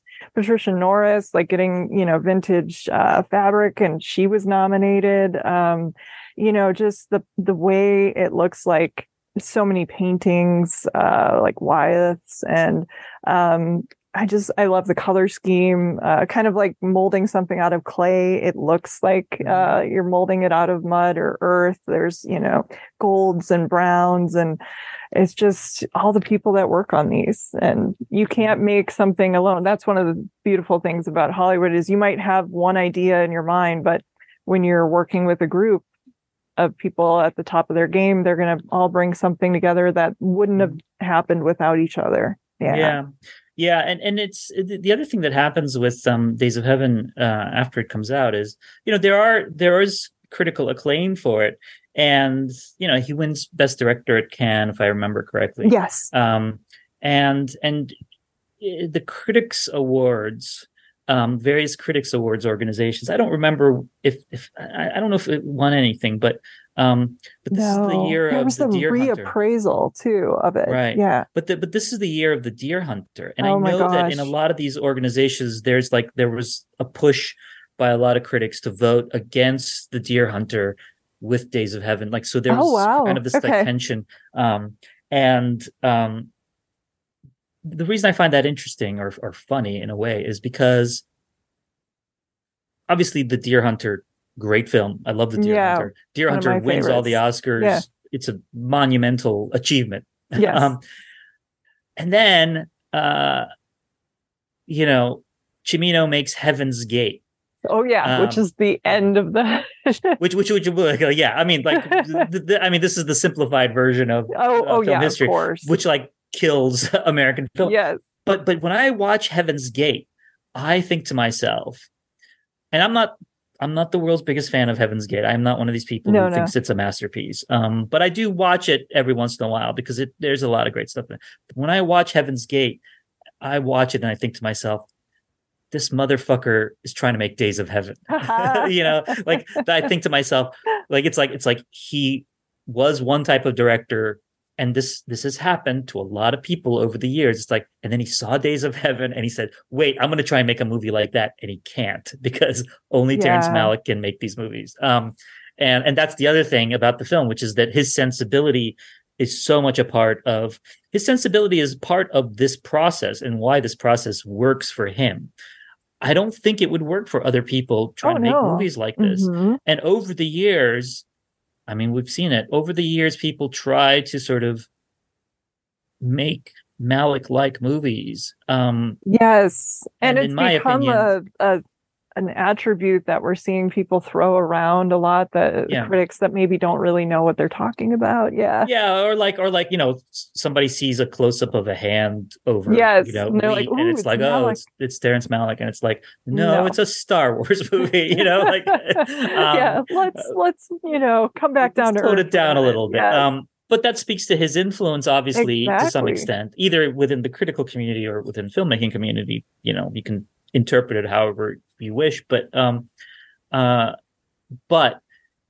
there's something so captivating about his sensibility and the way he makes these films that it's like this siren song for other directors because in some ways what he does, I always want to be careful about using the word pure because nothing is pure. Everything is, everything takes enormous amounts of time and effort. But he makes it look so pure. He makes it feel so pure. He makes it feel so kind of spontaneous, and just like organic that I think other filmmakers see this and they're just like, that's how I want my films to feel. Yes. And then of course they try to do it and then they fail. But that's, I think, what, because I know that I remember that quote you mentioned, like a a drop in a pond of water, and I know when he said that, I don't remember who it was, but he said that to somebody, and that person was like, "You're crazy." If I remember correctly, that anecdote, I don't remember where I read it, and I don't know how accurate it is, but that anecdote ends with the person he's saying that to saying, "You should seek professional help." Oh my gosh, that is crazy! Wow. But it's so accurate. Like, that is exactly how you would describe Days of Heaven, and it's kind of like his aesthetic. And when he achieves that, there's nothing like it. I mean, there is nothing like it, and anyone who sees it is just like, "Holy crap!" Like, how do I do that? I love that. And I love his background.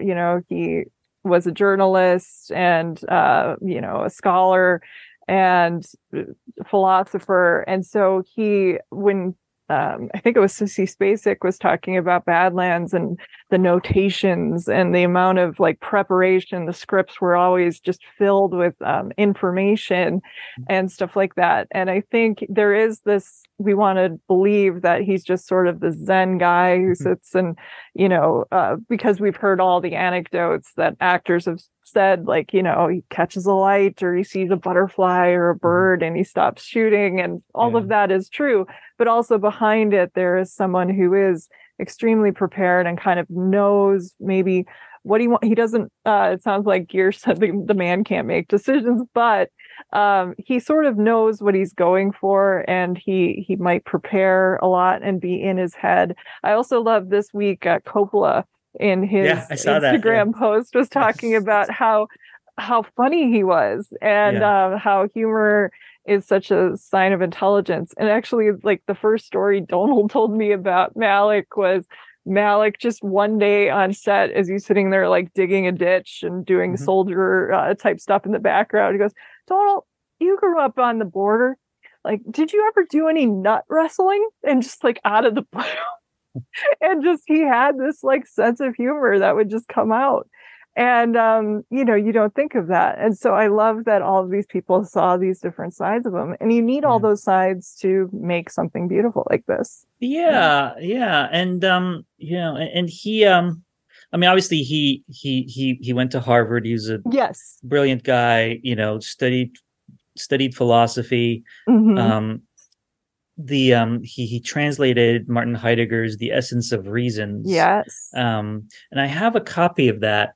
And there's an introduction he wrote to it that I find really interesting. I quoted it in an article I wrote once many years ago about Malick, but he says something along the lines of, he's talking about how Heidegger can be hard to understand. And he says, it's hard to understand because he's talking about things that we don't have words for.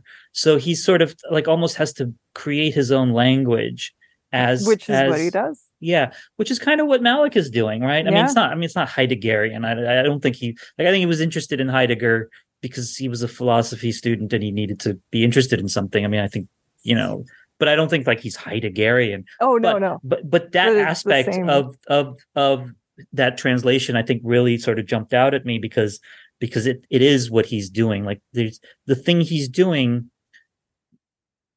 There is no process for the thing he's doing. There's no kind of cinematic method for capturing what he's trying to capture. And so he just like shoots and kind of tries different things and has his actors do all these different things. And somewhere along the way, he hopefully captures the thing he's trying to capture. And probably doesn't even know until he's in the editing room if he's captured it, My favorite thing I learned this year, I know I'm keeping you all afternoon, but was when I was researching Brian De Palma this year, I was reading this book of interviews, and he took Greetings and Hi Mom around the country. You probably have heard this. And it was Malick who said he was in the audience at one of these university screenings. I don't know if it was AFI or just he happened to be at one of these screenings that De Palma was, and it inspired him like, I want to do that. which is crazy because they make totally different things, and I just can't put it together. But that was my favorite little thing I learned this year.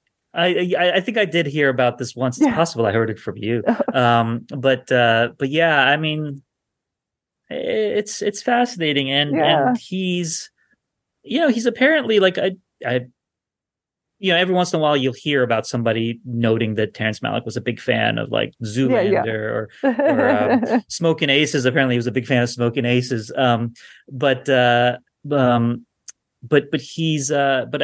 that he's a very big Godard fan. Yes. When I talked to people who worked on the editing of To the Wonder, they actually said, like there was actually like he was often referencing Godard. And that's fascinating too, because Godard is also a filmmaker, obviously lots of different iterations of Godard as a filmmaker, but Godard is also a filmmaker who became very frustrated with the traditional process of making films.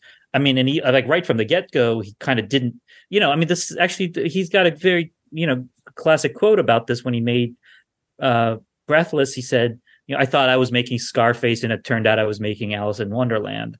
Like he thought he was making like a gritty, edgy noir, really romantic noir, and like he just either couldn't do it or somehow just his sensibility was totally different, and he wound up with Breathless, and just completely revolutionized cinema, but didn't maybe expect to revolutionize cinema. And I think cool. Yeah, and you can see, I mean, in Godard's films, you can sense this inability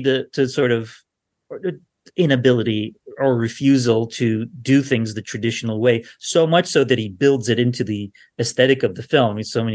Not just sort of the fourth, breaking the fourth wall stuff, but also like his refusal to sort of show certain things, or, the sort of elliptical editing that he does and things like that.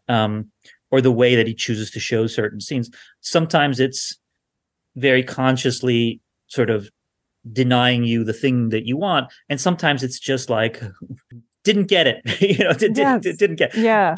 Claire Denis does something similar. She said something similar to me about Beau Travail, because they had so little time, she said, in Djibouti. And she had a much more traditional script. But they were worried that they didn't have enough time to shoot everything. So they shot like the rehearsals, and they shot like the boot camp training and stuff like that the actors were going through. And so they just shot all this footage of the stuff. And then when she was editing it, sort of, she had the idea of sort of working that stuff in and not worrying too much about hitting the different plot points that she thought she needed to make sure she had. And she discovered while making that film that it's okay to have these holes in your movie. Look, you can do that if you're Claire Denis. You can do that if you're Terrence Malick. You can do that if you're, Jean-Luc Godard. These are like some of the most inspired, brilliant people, who inspire the world has ever other. Produced. Yeah. So it's like, if other people do it, it might not work. Yes, you have to do your own thing and find your own way. Yeah. Absolutely. And that's what we love about Malick so much. Yeah. But thank you so much for doing this. Do you have any last thoughts you want to share? Gosh. It's I remember this story. So did you say that there was a 70 millimeter print of it that was going to be shown? Yeah, I think at Egyptian. That's what I heard. Oh, that's great. I don't know. Unless I got bad info. No, I hope that's the case. The thing I had heard was that I do think there are still 70 millimeter prints of it. And I think it's probably, they might have struck a new one, which would be great.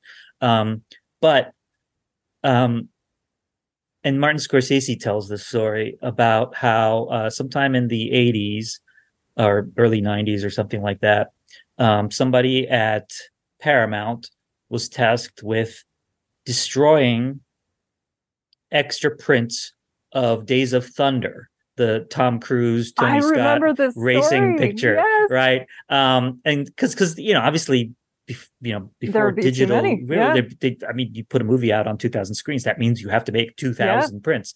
And as much as we love to preserve prints, like that's a lot of space to keep 2,000. But like they went and they just destroyed all these prints, which is still tragic. Yes. Of Days of Thunder, which is not even a movie I like, but I'm like, give me one, I'll keep it, but in so doing, they accidentally destroyed one of the last remaining 70 millimeter prints of Days of Heaven. So I haven't, I've never seen Days of Heaven in 70 millimeter, and for a long time I was assuming that there were no such prints, but I think, now with like resurgence of interest in 70 millimeter, thanks to, people like Paul Thomas Anderson and Christopher Nolan, hopefully. I'm keeping my fingers crossed, unless every once in a while, people will jump in my mentions to make me jealous about New York and LA screenings. And I'm like, really? Is that really happening? But yes. Yeah. So and now that I've moved out of New York, it's like, I'm still making my peace with that. Because I'm also in the position, well, I could go. It's a fast flight from Phoenix. Like I can be in LA really fast, but but it's like but I'm very excited for the re-release of Days of Heaven, and I'm excited to read what you write about it, because I always love your work on Malick, and thank you so much for sharing your wisdom with me, and I always learn so much. Thank you. It's always a pleasure. And it's Jen just jumping in here with a little note for you. It does turn out that I did receive bad information from a reply guy. It is not going to be the 70 millimeter print, at least to the best of my knowledge. It is the 4K release, though, the new edition, which is stunning. So it's still extremely worth seeing on a big screen. I'm insanely jealous of everyone who gets to go in New York and LA or wherever it is playing. So do check that out. But I did want to jump in with an addendum to correct that fact. Thank you. Got Sean Burns, Sean Cosby, and William Boyle to talk about Carlito's Way, which I know is a film we love, a lot of our friends love. So do you guys remember the first time you saw it? Yeah, it was the first movie I saw at the Ziegfeld Theater in New York, this giant movie palace that has since become an event space. Infuriatingly. In 93, you saw it right in the theater. That's awesome. Oh yeah, I saw an advanced screening before it opened for somehow. That was my freshman year at NYU. And then I would not stop going to see it. And then I had to go see it when it was at the Waverly, because the Waverly's in the theater. Or the Waverly's in the movie, so they drive up to the theater, and everyone in the theater watching the movie is like, "Yay!" The early version of the Rick Dalton point. I ended up buying a bootleg of it on Canal Street, one of those VHS tapes they recorded in the theater, because I couldn't afford to keep going to see it every weekend. So I would just have the VHS with these great audience participation cheers. And the people getting up at mid movie to go to the bathroom. There's shadows walking across the screen. A classic time in American cinema was the bootleg, because it's like you're watching a movie and all of a sudden there's some dude in the distance like, oh, this is bullshit. And it's like especially a movie like that, like when Kleinfeld gets shot or something, people just The first time I saw it, it was also my freshman year in college. I was at Christopher Newport, and I was an English major, and Christopher Newport University didn't have a film department, but all the English majors hung out with the people that wanted to do film. So if you wanted to do film, you kind of got shoveled into the theater department, right? And so we all hung out together. And this guy ended up being a good friend of mine. Was like, hey man, we're all going to see this new movie, Carlito's Way, with Al Pacino. And I was such an Al Pacino fanboy. I didn't even look it up to see what it was about. I didn't go to the paper or another relic from our past. I didn't call movie phone or anything. I'm just going. It's Al Pacino. I'm going. And I remember going, and it was a big group of us. It was four guys and 3 girls, including myself. And none of the girls liked it. They just they hated it. From the beginning, and it was oh, this machismo. And we didn't use the term toxic masculinity back then, but I think that's what they were getting at. And then meanwhile, all of us guys were like, this is the greatest fucking movie I've seen in my life. It's I think it all hinges on, this is the beginning of the loud Al Pacino, where it's a lot of and this is the beginning of grunting Al Pacino. But it works. The Son of a Woman era, that whole era. Yeah. Right. But it works in this context because Carlito Brigante is this larger than life character. He's a myth even to himself. He's created this myth around himself, the myth of street cred, the myth of the baddest player on the street. And so it works effortlessly in this film. And yeah, like Sean, I went back to see it like 3 or 4 times, and then I went down. There used to be a place in the city, because I grew up in the country, but if you go into the city, there was a place called Peddler's Village, and they had all the bootlegs, all the pirated. That's where you went to go get Hong Kong action films. So they had all the John Woo stuff and everything. And so we went and got a bootleg of Carlito's Way, which ends 5 minutes before the ending of the film, because the dude making the bootleg, I guess, got kicked out. So I'm glad I seen the movie before I got the bootleg. Yeah, exactly. So that was that's my first time. How about you, Bill? Yeah, I was about 14 or 15 when it came out, so I was already pretty seriously into movies, and I loved Pacino, of course, and I loved The Untouchables. So I knew De Palma somewhat. I don't know what else of his I would have seen at that point other than The Untouchables, which I really loved.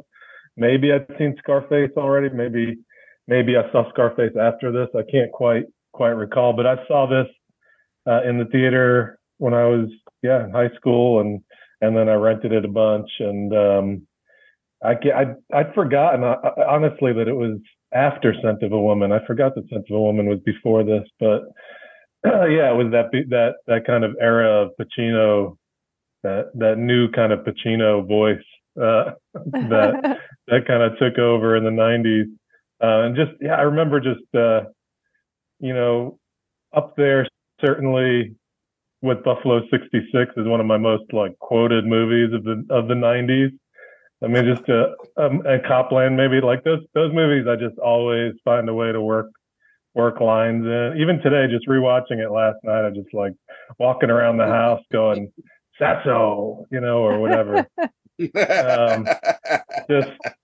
mean, I loved it from the beginning. I saw it a bunch of times, on rented it a lot. I think at some point I dubbed a copy of it from my video store and just rewatched it a lot. And it's a movie I go back to quite a bit. I mean, I love De Palma, and there are other movies of his that I think, it's hard for me not to put at the top, like Blowout and Sisters and Dress to Kill, and all that stuff. I love Femme Fatale. I love all that stuff, but I usually find myself saying Carlito's Way is my favorite movie of his. Yeah, I kind of go with like favorite and best. So like favorite for me is Untouchables, and best is probably Blowout, that kind of thing. This is actually, I think, the first movie that I really remember just isolating like Sean Penn, like, who is this guy? And I mean, I think I'd seen him, I would have been about 12. I'd seen him in a couple things, but this was the movie where I think I'd already seen State of Grace, but it was around here where I really got into my Sean Penn era, because I mean, he's amazing in here. Just like Pacino is doing the most acting, so is Sean Penn, but it works. It's from a different angle. I love the entire cast. I mean, you have Viggo Mortensen, Guzman, you have just Penelope Ann Miller. Everybody is great in this. John Ortiz. I mean, there's so many great people who pop up in it. Yeah. Yeah. Well, the big exciting thing, remember, like, this was one of the times Sean Penn had quit acting. He hadn't been in a movie in like 2 years, which, hadn't been in a movie like since State of Grace or something, which is no time at all. But to us back then, it seemed like, oh my God, he hasn't been in a movie in forever. And then within 5 minutes of seeing him in this, looking like Larry Fine, it was like, oh, our boy is back. He is back. Yeah, this was after Indian Runner, him directing and deciding he was going to be. Yeah, he was just going to be a director. Yeah. in Auteur. And then this great Bozo the Clown cokehead comes in. Yes. That hair, it's hard not to stare at that hair just the whole time. It's just the best. It's like Albert Brooks-ish, but better. Yes. The way he disappears in the Dave Kleinfeld, though, the way, Sean Penn can be a bit insufferable at times, but having him and Al Pacino in the movie together, at times, I'm being generous, but him and Al Pacino in the same movie at the same time, it's two of our greatest American actors, though, last 25, 30 years, and they're both at the top of their game. And it's before, with all due deference to Pacino, I love the guy, but it's before he sort of became a sort of parody of himself. It's it's this sort of swaggering performance that he does, which is different from Tony Montana. Well, Tony Montana is a straight up sociopath, where Carlito is one of these old school gangsters that wants to have a code. And it always struck me that he was more offended by Dave's betrayal than he was hurt, because it broke that old school code. And of course, we know there is no real old school code, but there's sort of this myth again that Carlito's created about himself and about the world that he moved in. And then here comes Dave Kleinfeld, who's sort of, the movie takes place, a few years in like late 80s. I think it's set in the late 80s. And, Dave Kleinfeld is sort of that new American gangster that, is a corporate guy who thinks they can come into the streets and push people around. And, we've all seen the movie, we know what happened to Dave, but to see the two of them together at the same time, it's remarkable. It really is. You think about Pacino and all the great actors that he's acted with, and it's like that resume is long. So, yeah, I remember watching it with my old roommate. We were like almost 2 hours into the movie, and she turns to me and my friend and says, "I thought you guys said Sean Penn was in this movie." Oh, that's amazing. Wow. It was a really small TV and we were drunk, but that is the mark of a really great actor for sure. And someone who loves the artifice, like, some actors, they find the walk, and that's the thing. I mean, you just know, like for Penn, it was like, oh, the fucking hair, man. Like, I'm going to get he's the always hair. said he's a hair actor. Yes, when he gets the hair, that's going to be it for sure. This is also, it kind of feels like of a spirit with another one of my favorite Sean Penn performances in Falcon and the Snowman, which, yeah. One of my favorites. It's funny because this movie was based on a book by a Latinx writer. Two books, yeah. Edwin Torres. So it's a combination of After Hours and Carlito's Way. And I love the sort of I don't say realism, but sort of the old school dirty New York City that he brings on the page and put De Palma replicates in the movie. I think for me, as a kid growing up in the country in the South in the 90s, I always felt a little disappointed. And it sounds crazy for anybody who lived through it, but I always felt a little disappointed I didn't get to experience that New York City. The old New York City. You go to Times Square now, and you might get accosted by somebody in an Elmo costume, but New York City in the 70s and 80s, it was literally, it was an adventure because you were taking your life in your hands to go to Times Square. And I think there's something poetic there and beautiful about people who lived at that time who made something out of nothing.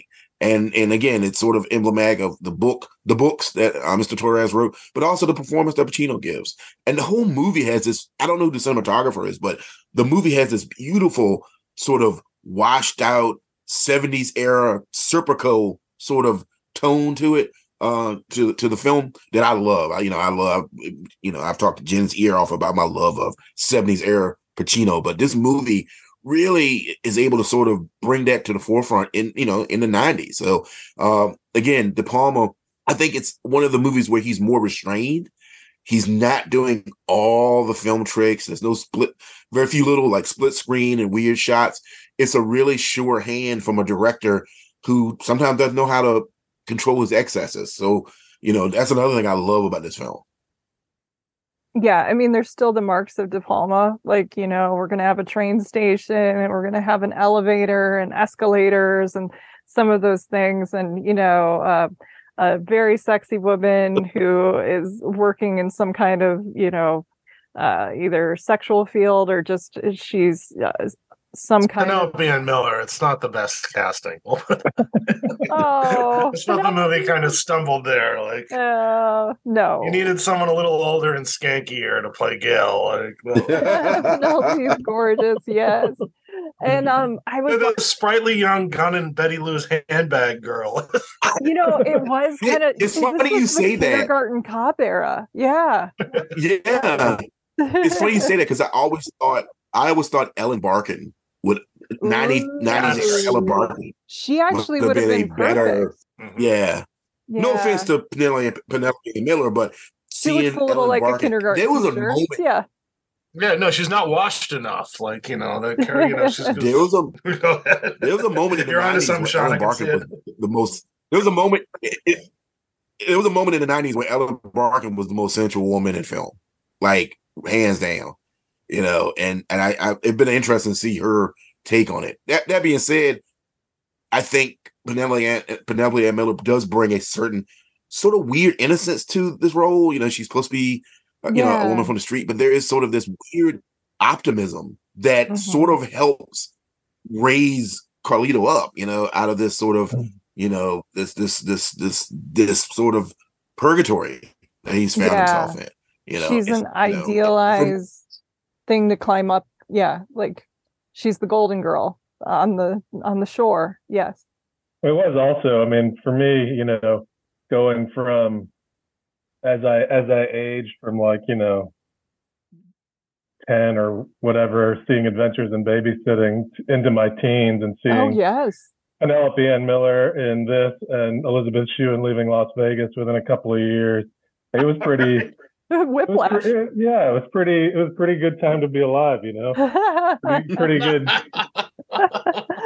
to make that transition with them.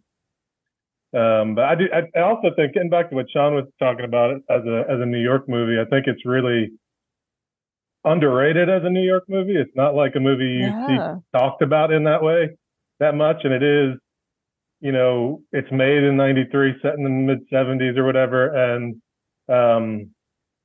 it's it's this moment, it's being made in this moment, kind of right before New York is about to change.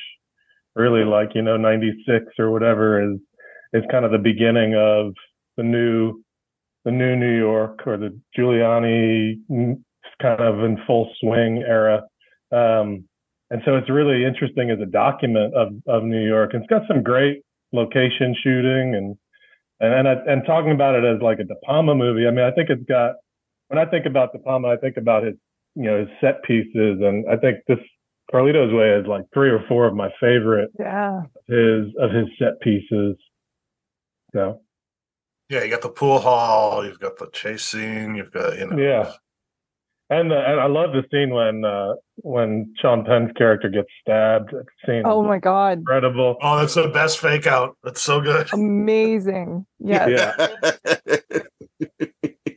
That's one of my favorites. That's like Bill was saying, I just those scenes, like it's sort of this weird movie that's not talked about as a New York movie, like After Hours, or it's funny. You talk about a movie like something that's a New York movie.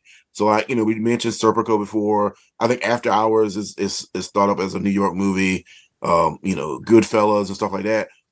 Even The Warriors, which is sort of this fantasy of New York. But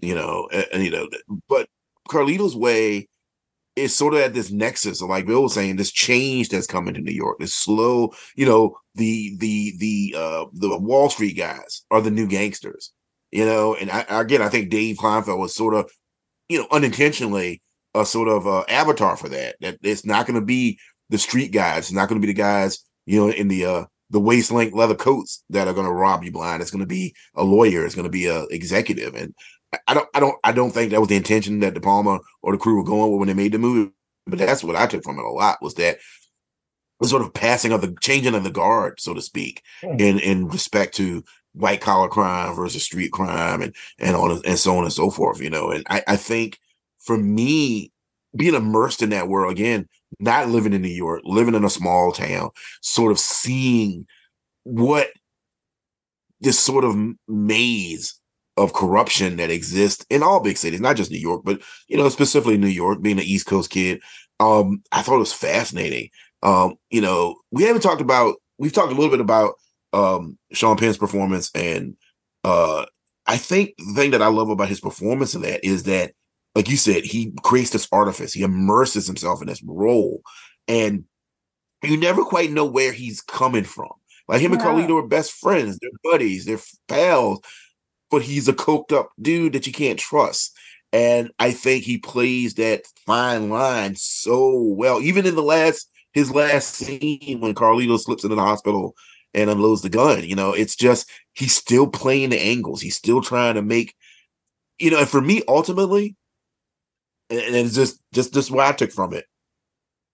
It speaks to a sort of idea of condescension that some waspy upper crust white guys have when it comes to dealing with Hispanic and Black people, where like, you're my buddy, you're my pal, we're cool, we can dance together in the club that I own, but secretly I still think I'm smarter than you. I still think I'm a little bit slicker than you. And for me watching it, I love that scene when he takes the bullets out of the gun. Mm-hmm. I love it. It's such a great fuck you to Dave.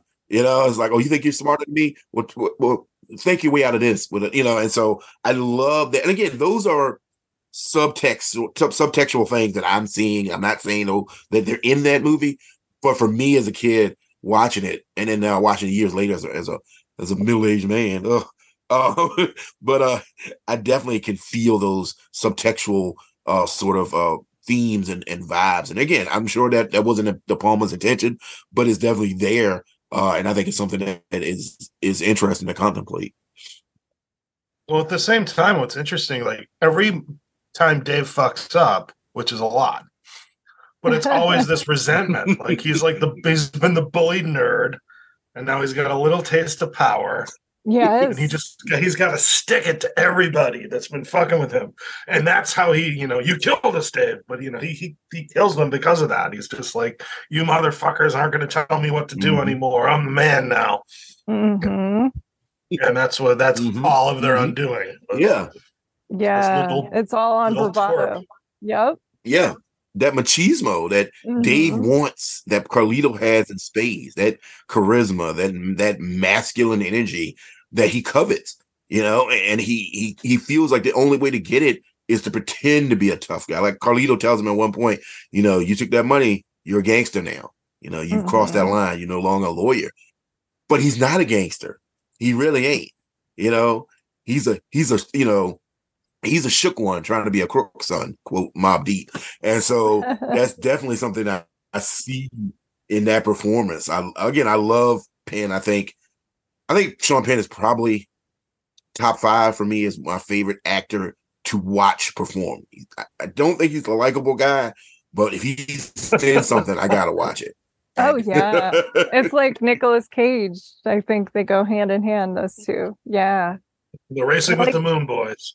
Yes, you have De Niro and Pacino, and then Penn and Cage for me. Yes, absolutely. And John Leguizamo is great in this. I was watching a behind the scenes feature in the new disc today, and it was like an old electronic press kit interview with De Palma, and he was saying that it took some convincing because Leguizamo at this point was a pretty big star, that he was going to have to play kind of a supporting role, but he said he's so good in this, and he is. Yeah. Oh, well, I think it speaks to us as we're getting older because it's a movie about hating your younger self. Yes. And, like when they say with Leguizamo, why do you hate him? He was you. And as we all get older, we hate, and then like Carlito's created this whole bullshit vision of himself as this this knight who's, he's like, never me, I was never like that. And it's like, of course you were, just like him. And then who ends up killing you? It's your younger self. Yeah. That was a little bit of a good That's very existential too, that younger version of yourself is what takes you out. And I think you see that a lot in gangster movies. I think you see it in gangster movies because being a gangster is such a almost phallic thing. Being a gangster, being a tough guy is this sort of, in some people's mind, the epitome of masculinity. It's the closest you're going to get to being on a battlefield and a medieval night and all this BS that, gangsters tell themselves. And so it it lends itself to this sort of existential interpretation and interrogation of what do you do with your younger self and the mistakes that you've made. And, I talk about that in my writing a lot with the characters in my books. And so, but you learn that from movies like Carlito's Way. You learn that in like The Godfather Part 2. You see that again, 2 Al Pacino movies, but you can do it in Goodfellas. You can do it in, Mean Streets, anything like that. Whenever a character in a movie says back in the day, they're really telling you something they're ashamed of. Well, Carlito is not even taken out by his younger self. It's by his younger self and his employee. Right? I think you brought up a really good point, though, about masculinity and identity. The difference, too, between Dave and Carlito is sometimes character or individuals join a gang for survival, essentially. But then you have maybe the more well-to-do guys who think that they have to, be a tough guy or that kind of thing just because that's like macho or what they're supposed to do. So it's 2 different reasons behind it. Yeah.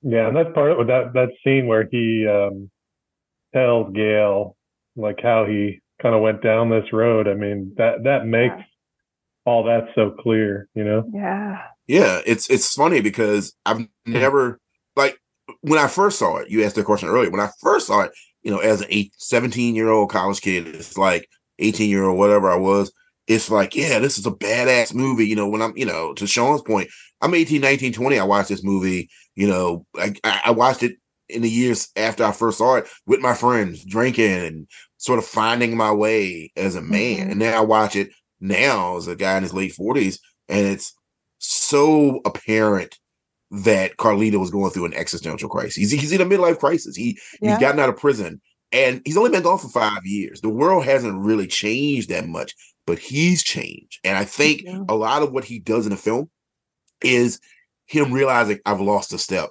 I've been gone too long. And it's a lot of bluster and it's a lot of over the top and overindulgence. But at the core of it is a man realizing not that the world has passed him by, but he's not a part of this kind of world anymore. And it's hard for him to admit that. And it's hard for him to accept it. And by the time he does, it's too late. So I take that. And again, seeing the movie in 2 different phases of my life, really makes me look at it think about it that way. Perfect. Yeah.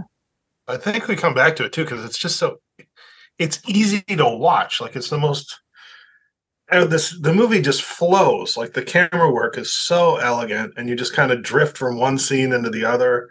There's nothing really abrupt or jagged in the movie. It's all just like, and like you were saying, like it doesn't get credit as a New York movie. I think it's because most of it is in that club. Which what fucking club looks like that? It's like the Love Boat. It's amazing. And you've got this great spiral staircase, and the camera never stops moving. The club is like a luxury yacht. Yeah, it's like the club in Harlem Night, essentially, which I know I'm going to be talking about with you guys in a few weeks. Yeah. I think for me now, I'm wondering. I want to ask you something, Bill, as a native New York guy. And somebody who grew up in that area, did you feel like that was a movie that mythologized New York in a way that like turned you off, or was it something where it took the real New York and turned it up a notch? And for somebody who lived in that area, and I was just wondering your thoughts on that. Yeah, I mean, so growing up there in the 80s and 90s, it was movies did largely kind of, and I liked gangster movies in particular, so that kind of mythologized a lot for me, between this and Goodfellas and Sidney Lumet movies and Q&A, which is also based on a Edwin Torres novel. All that the Lumet movies in general, Scorsese in general, all that. I grew up, the neighborhood where I grew up was where French Connection and Saturday Night Fever scenes were shot for those movies there. So all that stuff definitely mythologized it, but also, yeah, only certain movies really felt like they got something right. And I think, this is different from something like, I don't know, like Sidney Lumet shoots New York in a way that it just look, and James Gray does this too. Like those are probably the two directors where they see New York in the way I see New York, like the way it looks. De Palma's a little bit more stylized, obviously, but I love that. I mean, it's a different angle on it, and I just I like making that kind of drama out of it, I guess. Very much. Do you have any other points you guys want to make on the film before I let you go? I just want to say David Koepp's, I think I'm pronouncing right, Koepp. Koepp's script is really tight. I don't know how many rewrites were done to it, but to Sean's point, it is a tight film. There's not a wasted motion in that script. Every word matters. Every word counts. And I was talking to somebody the other day about writing scripts. Somebody's trying to get me to write one, but anyway, the thing about writing scripts is, as a screenwriter, you have to know.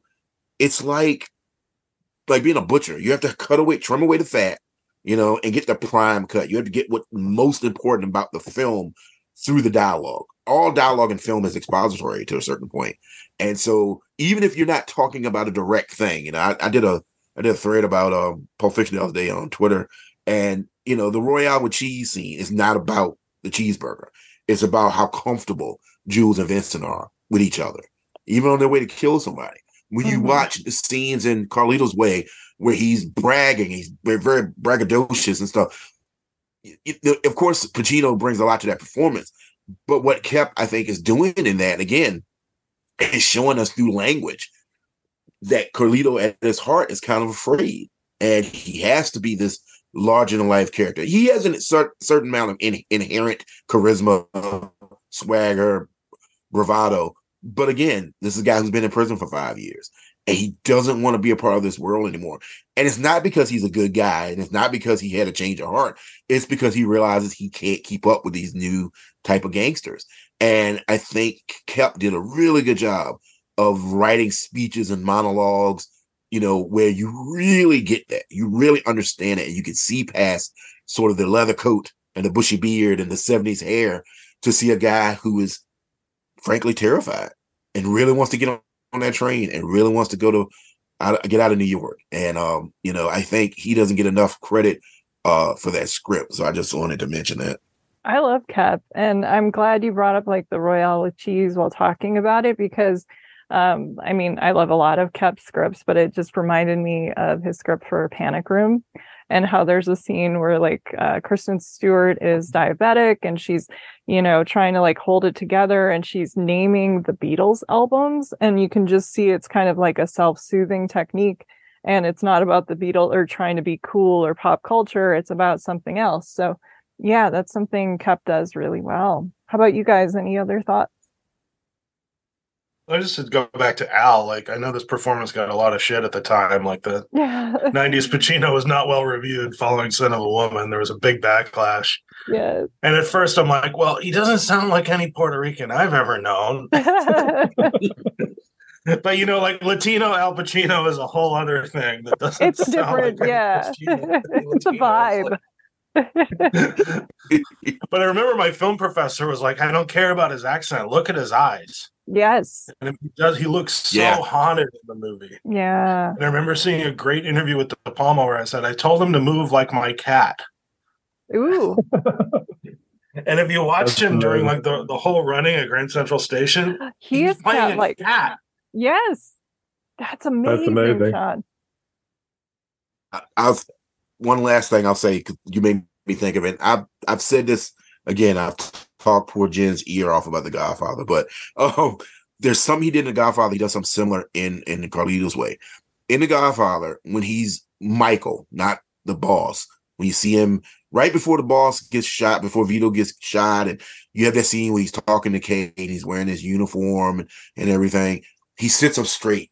He sits up straight. And he looks at her. He kind of leans this way, he leans that way. The moment he becomes the Don, he slouches all the time.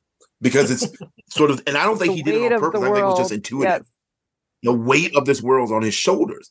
And like I said, again, I told you guys before we started, I watched it again last night. The thing he does in Carlito's Way is every time he's delivering one of these, I'm reloading, and all these these quotable lines. Yeah. But if you look at his face, you look at his eyes, he's terrified. Yep. He is scared to death. And all he has to hold on to is the myth of himself that he's created. It's almost like if you watch a John Wick movie and John Wick talked to you about himself all the time to shore himself up. Again, tough guys don't have to tell you they're tough. Everybody else will tell you for them. And Carlito was the other technique that Pacino invented in this. He uses it again in The Irishman, and I've never seen another actor do this, but he eats at people. Like when he's yelling at Benny Blanco, he's eating the steak. He's like eating it. I love it when actors do that, or they smoke at each other. I think. Yeah, and he does it to Jimmy Hoffa constantly in The Irishman. And it's just like, this guy is full of shit who's just going to eat at you to tell you. I love that. I was going to say, I when I was talking about New York directors a minute ago, I failed to mention one of my other favorites, Abel Ferrara, who I think was talked about as being maybe directing this at some point before it got to De Palma, which would have been amazing in its own way, I'm sure. But Victor Argo would have played Carlito. Yeah, but De Palma brings his own way of doing things to it, which is part of what makes it so unique. But it is, I love Pacino's performance. It's such a haunted, melancholy performance. And that the only other thing I really wanted to say is I'm not generally like a very big fan of voiceover. And I think this movie is one of my favorite, and short of Terrence Malick movies, this is one of my favorite instances of voiceover. I think Pacino's something he's doing in the way he talks and those kind of, it functions in the way of like interiority in a novel, which is not, it's often intended that way in movies and it very rarely works that way. But in this movie, it works that way and it feels that way, and you kind of feel that emotion in a really interesting way. And I love the rhythms of his speech, whatever he's doing with this accent. I just love the rhythms of his speech in this movie. Yes. Well, I want to thank you guys so much for doing this. I could have talked De Palma, Pacino, and Carlito's Way with you all night. So thank you. Thanks, Jen. Thanks, guys. Thanks, Jen. Thanks for having us.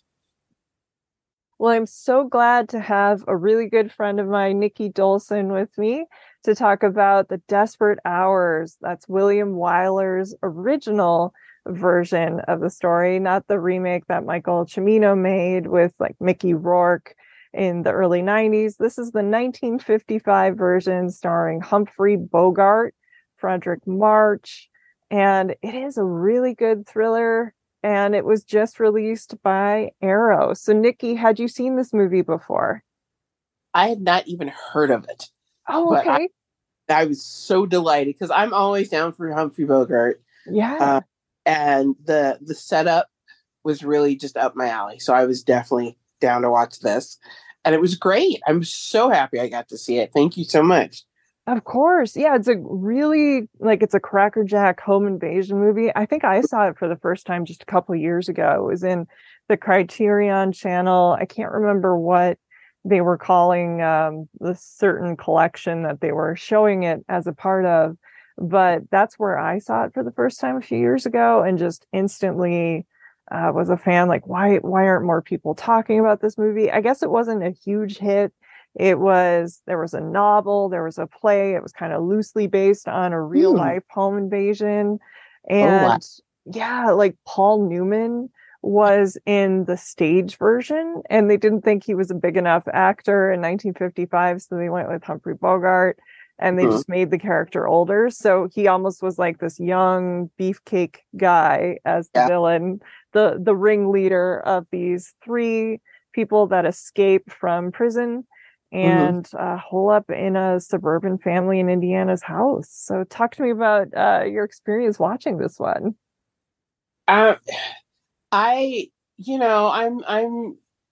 that Gen X kid, so I watched a lot of like the Leave It to Beaver reruns and all of that. And so that opening scene, and I just that the music, and it's all, it's yeah, they're around the table. Yeah. Yes. And it's, mom and older sister and gee, dad, I'm not little anymore. And it was just so perfect in that way. And then I'm like, okay, wait, what am I watching again? Like I just somehow expected the big, like, the I don't know, the 30s and 40s, they break out of prison and you get the searchlights and the sirens, and then you see them, run off into the city, and then you get like the innocent folks they run into. And this just really opened you up into that suburban. Yeah, it kind of like lulls you into thinking you're watching something like a Leave It to Beaver, and then all of a sudden we're in a real tense standoff of these criminals holding these people hostage for a couple days. Yeah. And it was just so the turns that it makes, and it's just, I mean, it's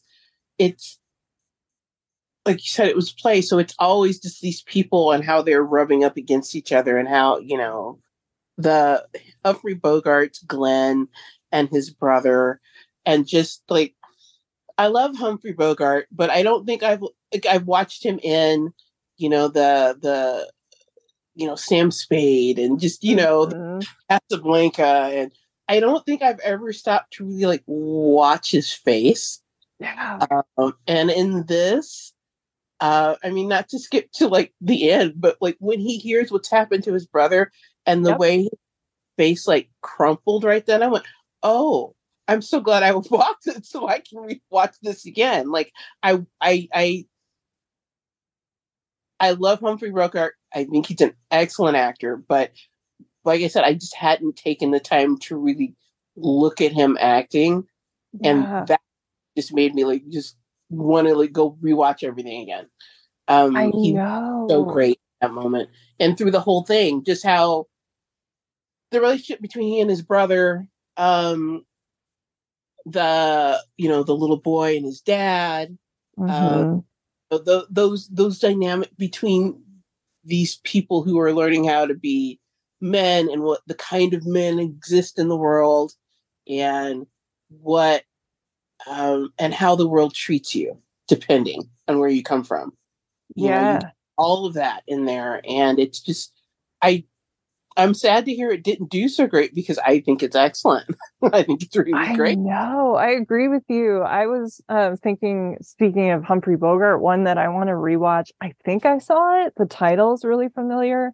The Petrified Forest from 1936. I was reading like an excerpt of an interview where Bogart was saying he thought it was that character as a grown-up as who he played in The Desperate Hours. So I was like, ooh, I should go back and rewatch that. But yeah, when I was watching this again the other night, this was only the second time I saw it, exactly what you were saying. I think Bogart, because you're so used to him in Casablanca and Key Largo and kind of playing these sort of romantic, weary characters that you were in love with, like Sam Spade or Philip Marlowe, or these types of, a little bit jaded, but there's that real world, that weary cynicism going through, but he's still kind of a romantic lead. But when he played the heavy, you could tell he's just having so much fun. Like his eyes light up, and sometimes he will smile without trying to smile. And,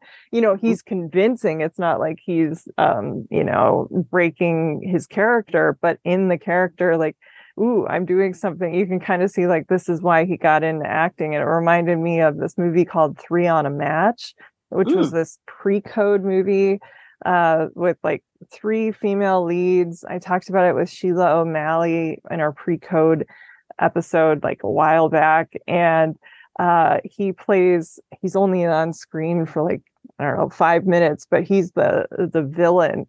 And there's a scene where he's like menacing this female coke addict and like doing something with his nose and his eyes light up. And, you know, like had he played just villains, it would have been interesting. I'm glad he played varied characters, but there's something about a Bogart heavy and his strengths as an actor in reacting to other people. I think that's really cool. He listens, and you can see that. Yes. He's so great. I will definitely have to check out 3 on a Match. I've written that one down. Okay, cool. He's so great.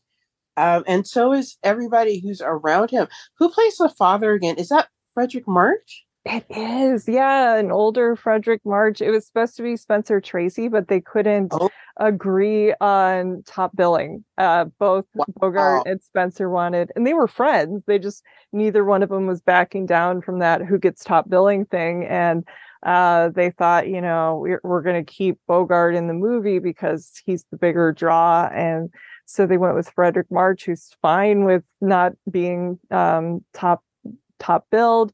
And of course, you know, William Wyler worked with him. He worked with a lot of the same actors, or he loved working with actors, especially he directed 13 Oscar-winning performances. He's phenomenal. And he did, you know, Best Years of Our Lives, which is one of my favorites with Frederick March. So I was glad to see Frederick March in another one. Yeah, he was great. He was great. The full arc that he, as the father, goes through. I'm like, okay, what would you do? I mean, there was so many times, like, I have so many asides. I'm like, every time somebody leaves the house and you don't go with them, the camera does. I'm like, what just happened? Where are they going? Yeah. Did Cindy just pick over her food with her bow and then like come home? Was she just surly the whole night? Like, what did they talk about?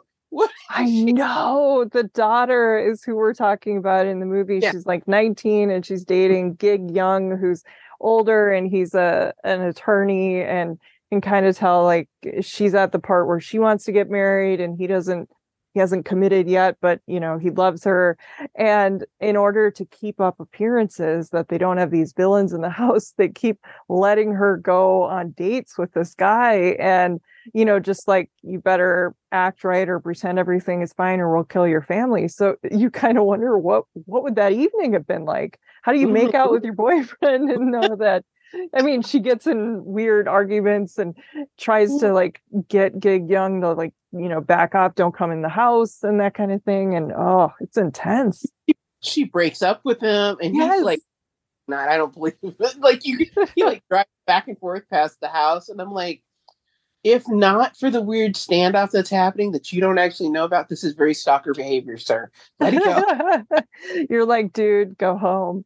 But I was kind of thinking like, you know, her little brother tried to, he was the one who was the first one trying to be brave, like jump from the roof and like run to a neighbor's or something. And they catch him. But I was thinking maybe we should try that again with a kid, and he can go run in the boyfriend's car or something, and like, this is what's happening. But I don't know what I would do. And it would also be really hard if you're the wife character, because you're like, you know, the husband has to go to work the next day, and you know, some men, like, what would you do? Like, you know, and like, there's an incident early in, do you guys have a gun in the house? And part of you wants her to say no, but there is one, and you're just so stressful. Yes. Yeah. And he, you know, the third man that goes with them, so it's the oafish guy. Yeah, Hal is the younger brother, and then there's the guy, they're like 6'3", 260 pounds, and then you see him, and he's like the first one you see, and I'm like, oh my god, that would be terrifying. Yes. Yeah. And they he is like his weapon. He's like, do you want that guy to find the gun, or do you want me to? Yeah, it's good cop, bad cop, but with the bad guys. Yes. Yeah. You know, I'm the least of your worries, and I'm just barely keeping this guy on a leash. So how about you help me out here? And she does. Because, I mean, what do you do? You know, I know.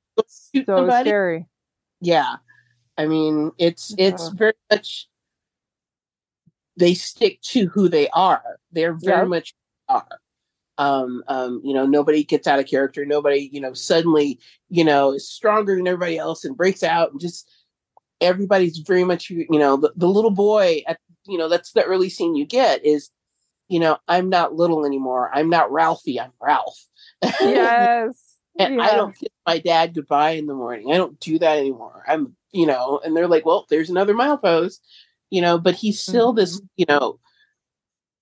brave and brazen little boy who has no idea why people have limits, and he doesn't want them, and he still does it. I mean, had it not been for the little boy, that adorable little boy, the movie would have ended early.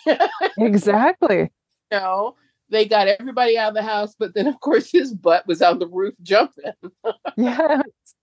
Oh my gosh. I know. The other actors in the movie, we should say, are Martha Scott is the mom. Mary Murphy is Cindy, the daughter. Ralphie, or Ralph, as he goes in the beginning, is Richard Eyre, if I'm saying that correctly. But you also have Arthur Kennedy is the sheriff, the deputy sheriff in the movie. And that's another thing that's interesting in the film. You have the jurisdictional thing of, is it the FBI or the local police or the people they know of the Humphrey Bogart character's girlfriend is coming for a rendezvous, and some stupid cop doesn't follow directions and pulls her over for speeding or something, even though they know it's her car and should have just let her go in order to help figure out where she's going to meet them, and jumps the gun. And so there's all this stuff. Takes place in Indiana. They use some real street names, and so they tried for some real realism, I think, and it works. Yeah. Yeah, it's so great. I mean, it's the thing I wanted to really talk about was the younger brother Hal. But that moment when he's looking out the window when the teenagers essentially show up to pick up the girls from the house, all laughing and crowding into the car, and he's looking out and he's grinning, but he's watching them, and you could see how much of his life he has spent away from what he could have had. Yep. That moment when he, I forget what Humphrey Bogart's character says to him, but he's like, yeah, you taught me everything except how to live in a house like this. That's such a good line, isn't it? Yeah. And again, Bogart's face when the brother, when he hears that, he's like, he's trying to control these two people to keep his brother close and keep, Robeson or whatever his name is. I can't remember. It's Corbison. I don't know. But to keep control over them and keep his brother close and safe in theory, Yeah, exactly. It's, Hal Griffin is played by Dewey Martin, and it's Samuel Kobish is Robert Middleton, is the big scary guy. Yes. Kobish, that's it. Yeah. It's just so you see everything that Hal's missed out on, because obviously he idolized his brother and ran with his brother because of course you did, they're family, and I got from it they are all they have. Yep. And just that dynamic was really what drew me in. He's just relax, and you see how Hal is when he finds the Cindy's room, and he and I'm like, oh, please don't let it be that. Don't be creepy. Yeah, that ick line was really, we were up on it constantly. Yeah. And he's touching the canopy bed, just, and by the time we get to the point where he's looking out the window at the teenagers having a life. Yeah. I start to think back at him in her bedroom, and it's not, I mean, yes, it's the girly frilly things that he's touching and enjoying, but I also think it's the life he's never going to have. Yes. No, I think you're right. Yeah. Just, he's just, fascinated. Like he's never seen anything like this. None of them have. You hear Kobish talking about it's got 3 bedrooms and 2 bathrooms. Yes. Yeah, they're marveling over how people live like this. Like, who are these people? Yeah. But I mean, they have all of this thing, and yet they're not able to stay away from bad things happening to them. Bad things happen to everybody. Like it came to this house, to this street, to this little town. Yeah. There's no, it doesn't matter how hard you try, you're still in it. It's just like, didn't he say like, it's just your time or something like that? Yes. Mm-hmm. Yeah. Nikki, you are so just brilliant because you brought up Leave It to Beaver. And do you know the house that was used in the final television season of Leave It to Beaver was used for exterior shots in the movie? So it might have like kind of triggered a subconscious thing. I'm just reading. Also, the script is so good. We've been quoting lines from it. Joseph Hayes was a screenwriter. He won the Edgar Award for the Mystery Writers of America for Best Screenplay that year. And nice. it is a good one for sure. And, I think these dynamics are so good. And I love you also bring up the sort of the 3-dimensionality of everyone and how all of these people you follow and nobody, breaks like, oh, all of a sudden, he's a genius or, it doesn't have any of those things. What's so cool is William Wyler. This is also the first black and white movie, it sounds like, was also shot in the VistaVision process, the widescreen.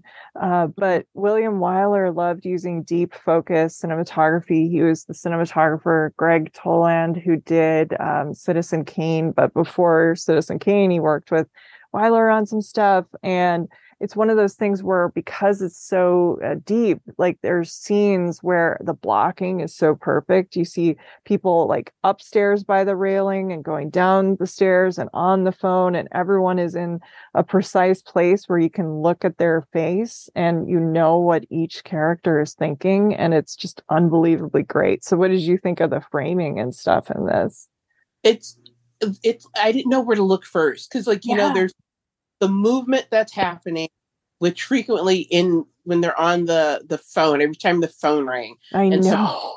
So, if it was the living room phone, then they were in that lower left corner, and then you'd have somebody just behind and then up on a stair listening, and then somebody else up. Like it was just everything. Yeah, nobody's off screen, and yet your eye is drawn to all of them. It's the daughter's upstairs listening to her mom on the phone and grabbing the railing and just the stress of that and like looking through the railings down at them, and it's just it's so great. It's so great. And the end of it, where before Hal dies, when he's after he's going to the diner to use the phone, like he thinks that shot of like all the people inside of the diner as he's like just before he's going in, I was like, this is clearly something's going to happen here. Like he's never going to get to make this call, and that, but it's like, is he going to stop? Is he just going to like keep going on? But of course he can't, because he can't abandon his brother, even though that's kind of what he's done. Yeah. It's great to look at. I mean, I know on rewatch, I have to like look at somebody else's faces in that moment. It's hard. You don't know where to look. It's, everyone is going through a conflict and a different point of view. And I think it's a really, really special movie. It's not one that you think of like first when you're imagining or looking back on Humphrey Bogart's career. But I think if you're a fan, what we're saying is check it out if you've missed it or it's been a while. It's late stage Bogart, and it is excellent. Yeah. It is. I mean, honestly, it's like you said, what would you do? But also when boyfriend gets Cindy out of the house after the police up, and I am like, that's super great that you saved me, but my whole family is bad. I know. Like, I'm like, if it goes bad, like, that relationship is over. It is over. Like, there's no getting over it. There's no he pulls her out of the house, and that's great, but at the same time you're like, oh my God, like, she doesn't want to leave her mom, which I can't even imagine leaving my mom or you. I'm sure same thing. Snatches her out the door. Yes. That moment, like, hey, let's go party. Yes. But I know. Yeah. I knew, when I received it, I just thought that you would especially love it because you write all of this brilliant domestic fiction, this crime fiction where you see sort of the dark side lurking beneath people, families, moms, dads, like mistresses, these people that you see on a daily basis. Like your brilliant piece for Southwest Review that just came out that I loved. Yeah. Thank you.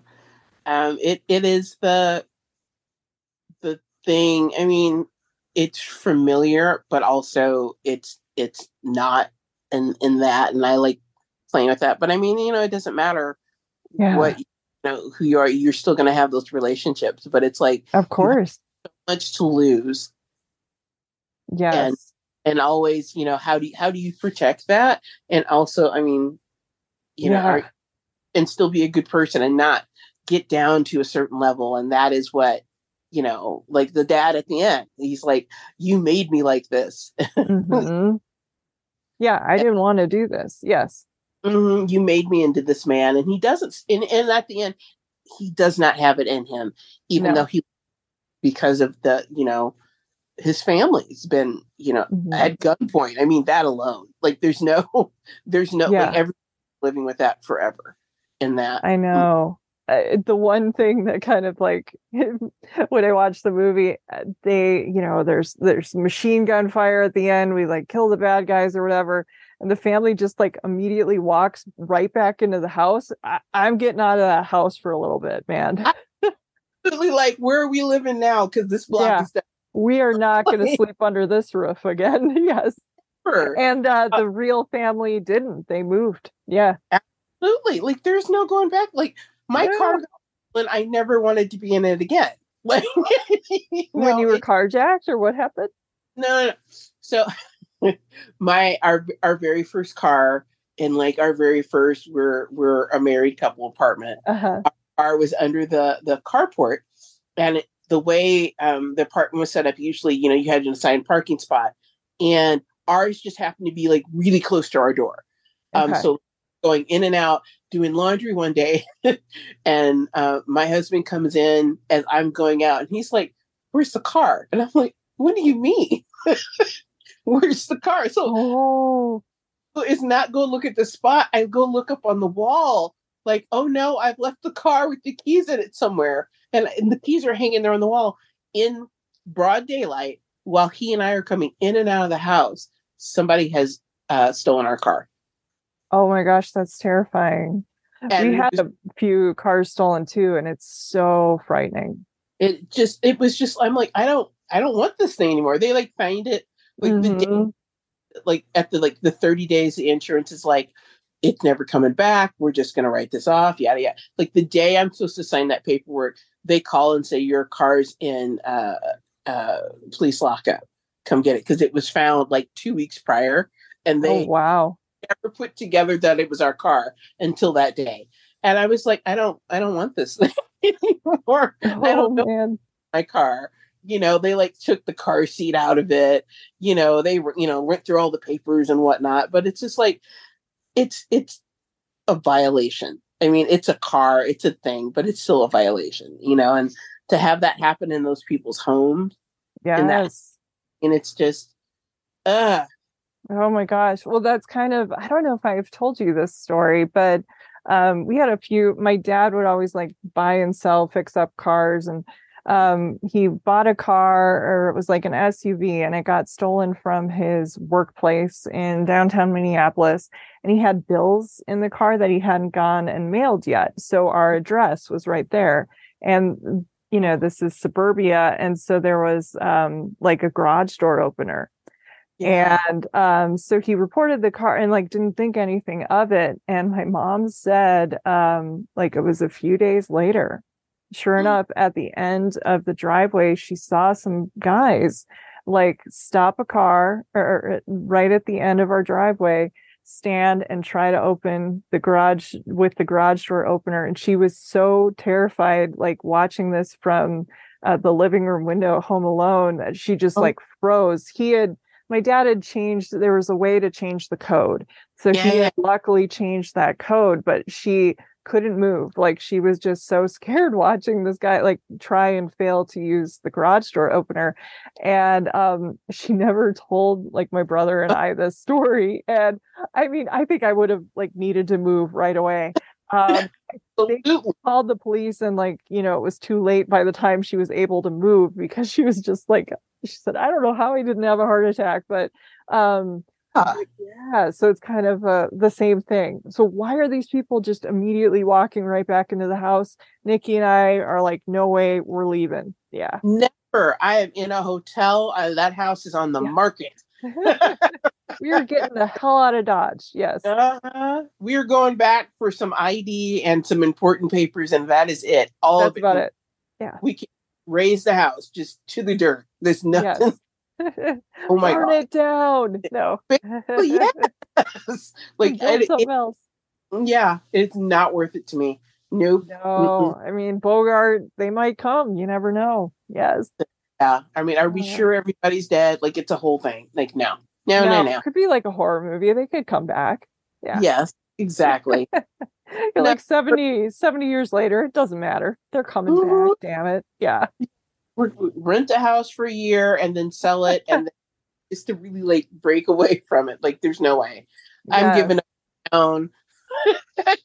We're coming up with so many ideas for you for like more short stories that I can't wait to read. I love it. Yes. Yes. Well, Nikki, do you have any other thoughts you want to share on The Desperate Hours before I let you go? You know, there's no gore, which I mean, granted, but the deaths that do happen, you get a lot of them.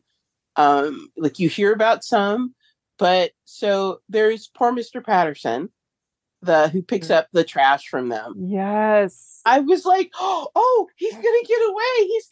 He didn't get away. I was so upset I was so mad that he ran right by, like when the car, he gets out of the truck and then he decides to run on the other side. You're like, buddy, no. Yeah. Sir, what are you doing? Yeah. And that was such a bad role. I'm like, how is he getting out right now? Oh my gosh. Oh, and then Hal. I mean, it's like when, you know, the younger brother goes to leave, I was like, I feel so bad for Glenn. I felt so bad because he was losing his brother. And then how Hal dies, I gasp. I'm like, what do you... Yes. I mean, obviously, like all of the deaths are the same. Had to be. Like it's the way we had, you know. Yeah. Glenn at the end, the only way he was gonna, like he was not. No. That got me. It got the way. Gotcha. Yes. Thank you so much. Yes, definitely worth it. It's so great. Yes. I'm so glad that you loved it, Nikki. This is awesome. Thank you for doing this. I also want to thank everyone for listening, especially my patrons who support the show and help fund my research, equipment, film rentals, RSS fees, and more for as little as $1 per month at the Film Intuition Patreon, which is the home base for the show. Other ways you can support the podcast are by sharing, reviewing, and subscribing to Watch with Jen wherever you get your podcasts, and also checking out the cool merch store hosted and created by our talented logo designer, Kate Gabrielle. You can find the merchandise store, including shirts, tote bags, stickers, and more by visiting filmintuition.com and clicking on the shop link. The show's theme music is solo acoustic guitar by Jason Chaw and is available in the free music archive. You can also reach me or interact with Watch with Jen anytime on Twitter, either at Film Intuition or our Watch with Jen account as well. Well, until next time, please take care and happy movie watching. This is Jen Johans at filmintuition.com and Film Intuition on social media and Letterboxd. And this is Watch with Jen.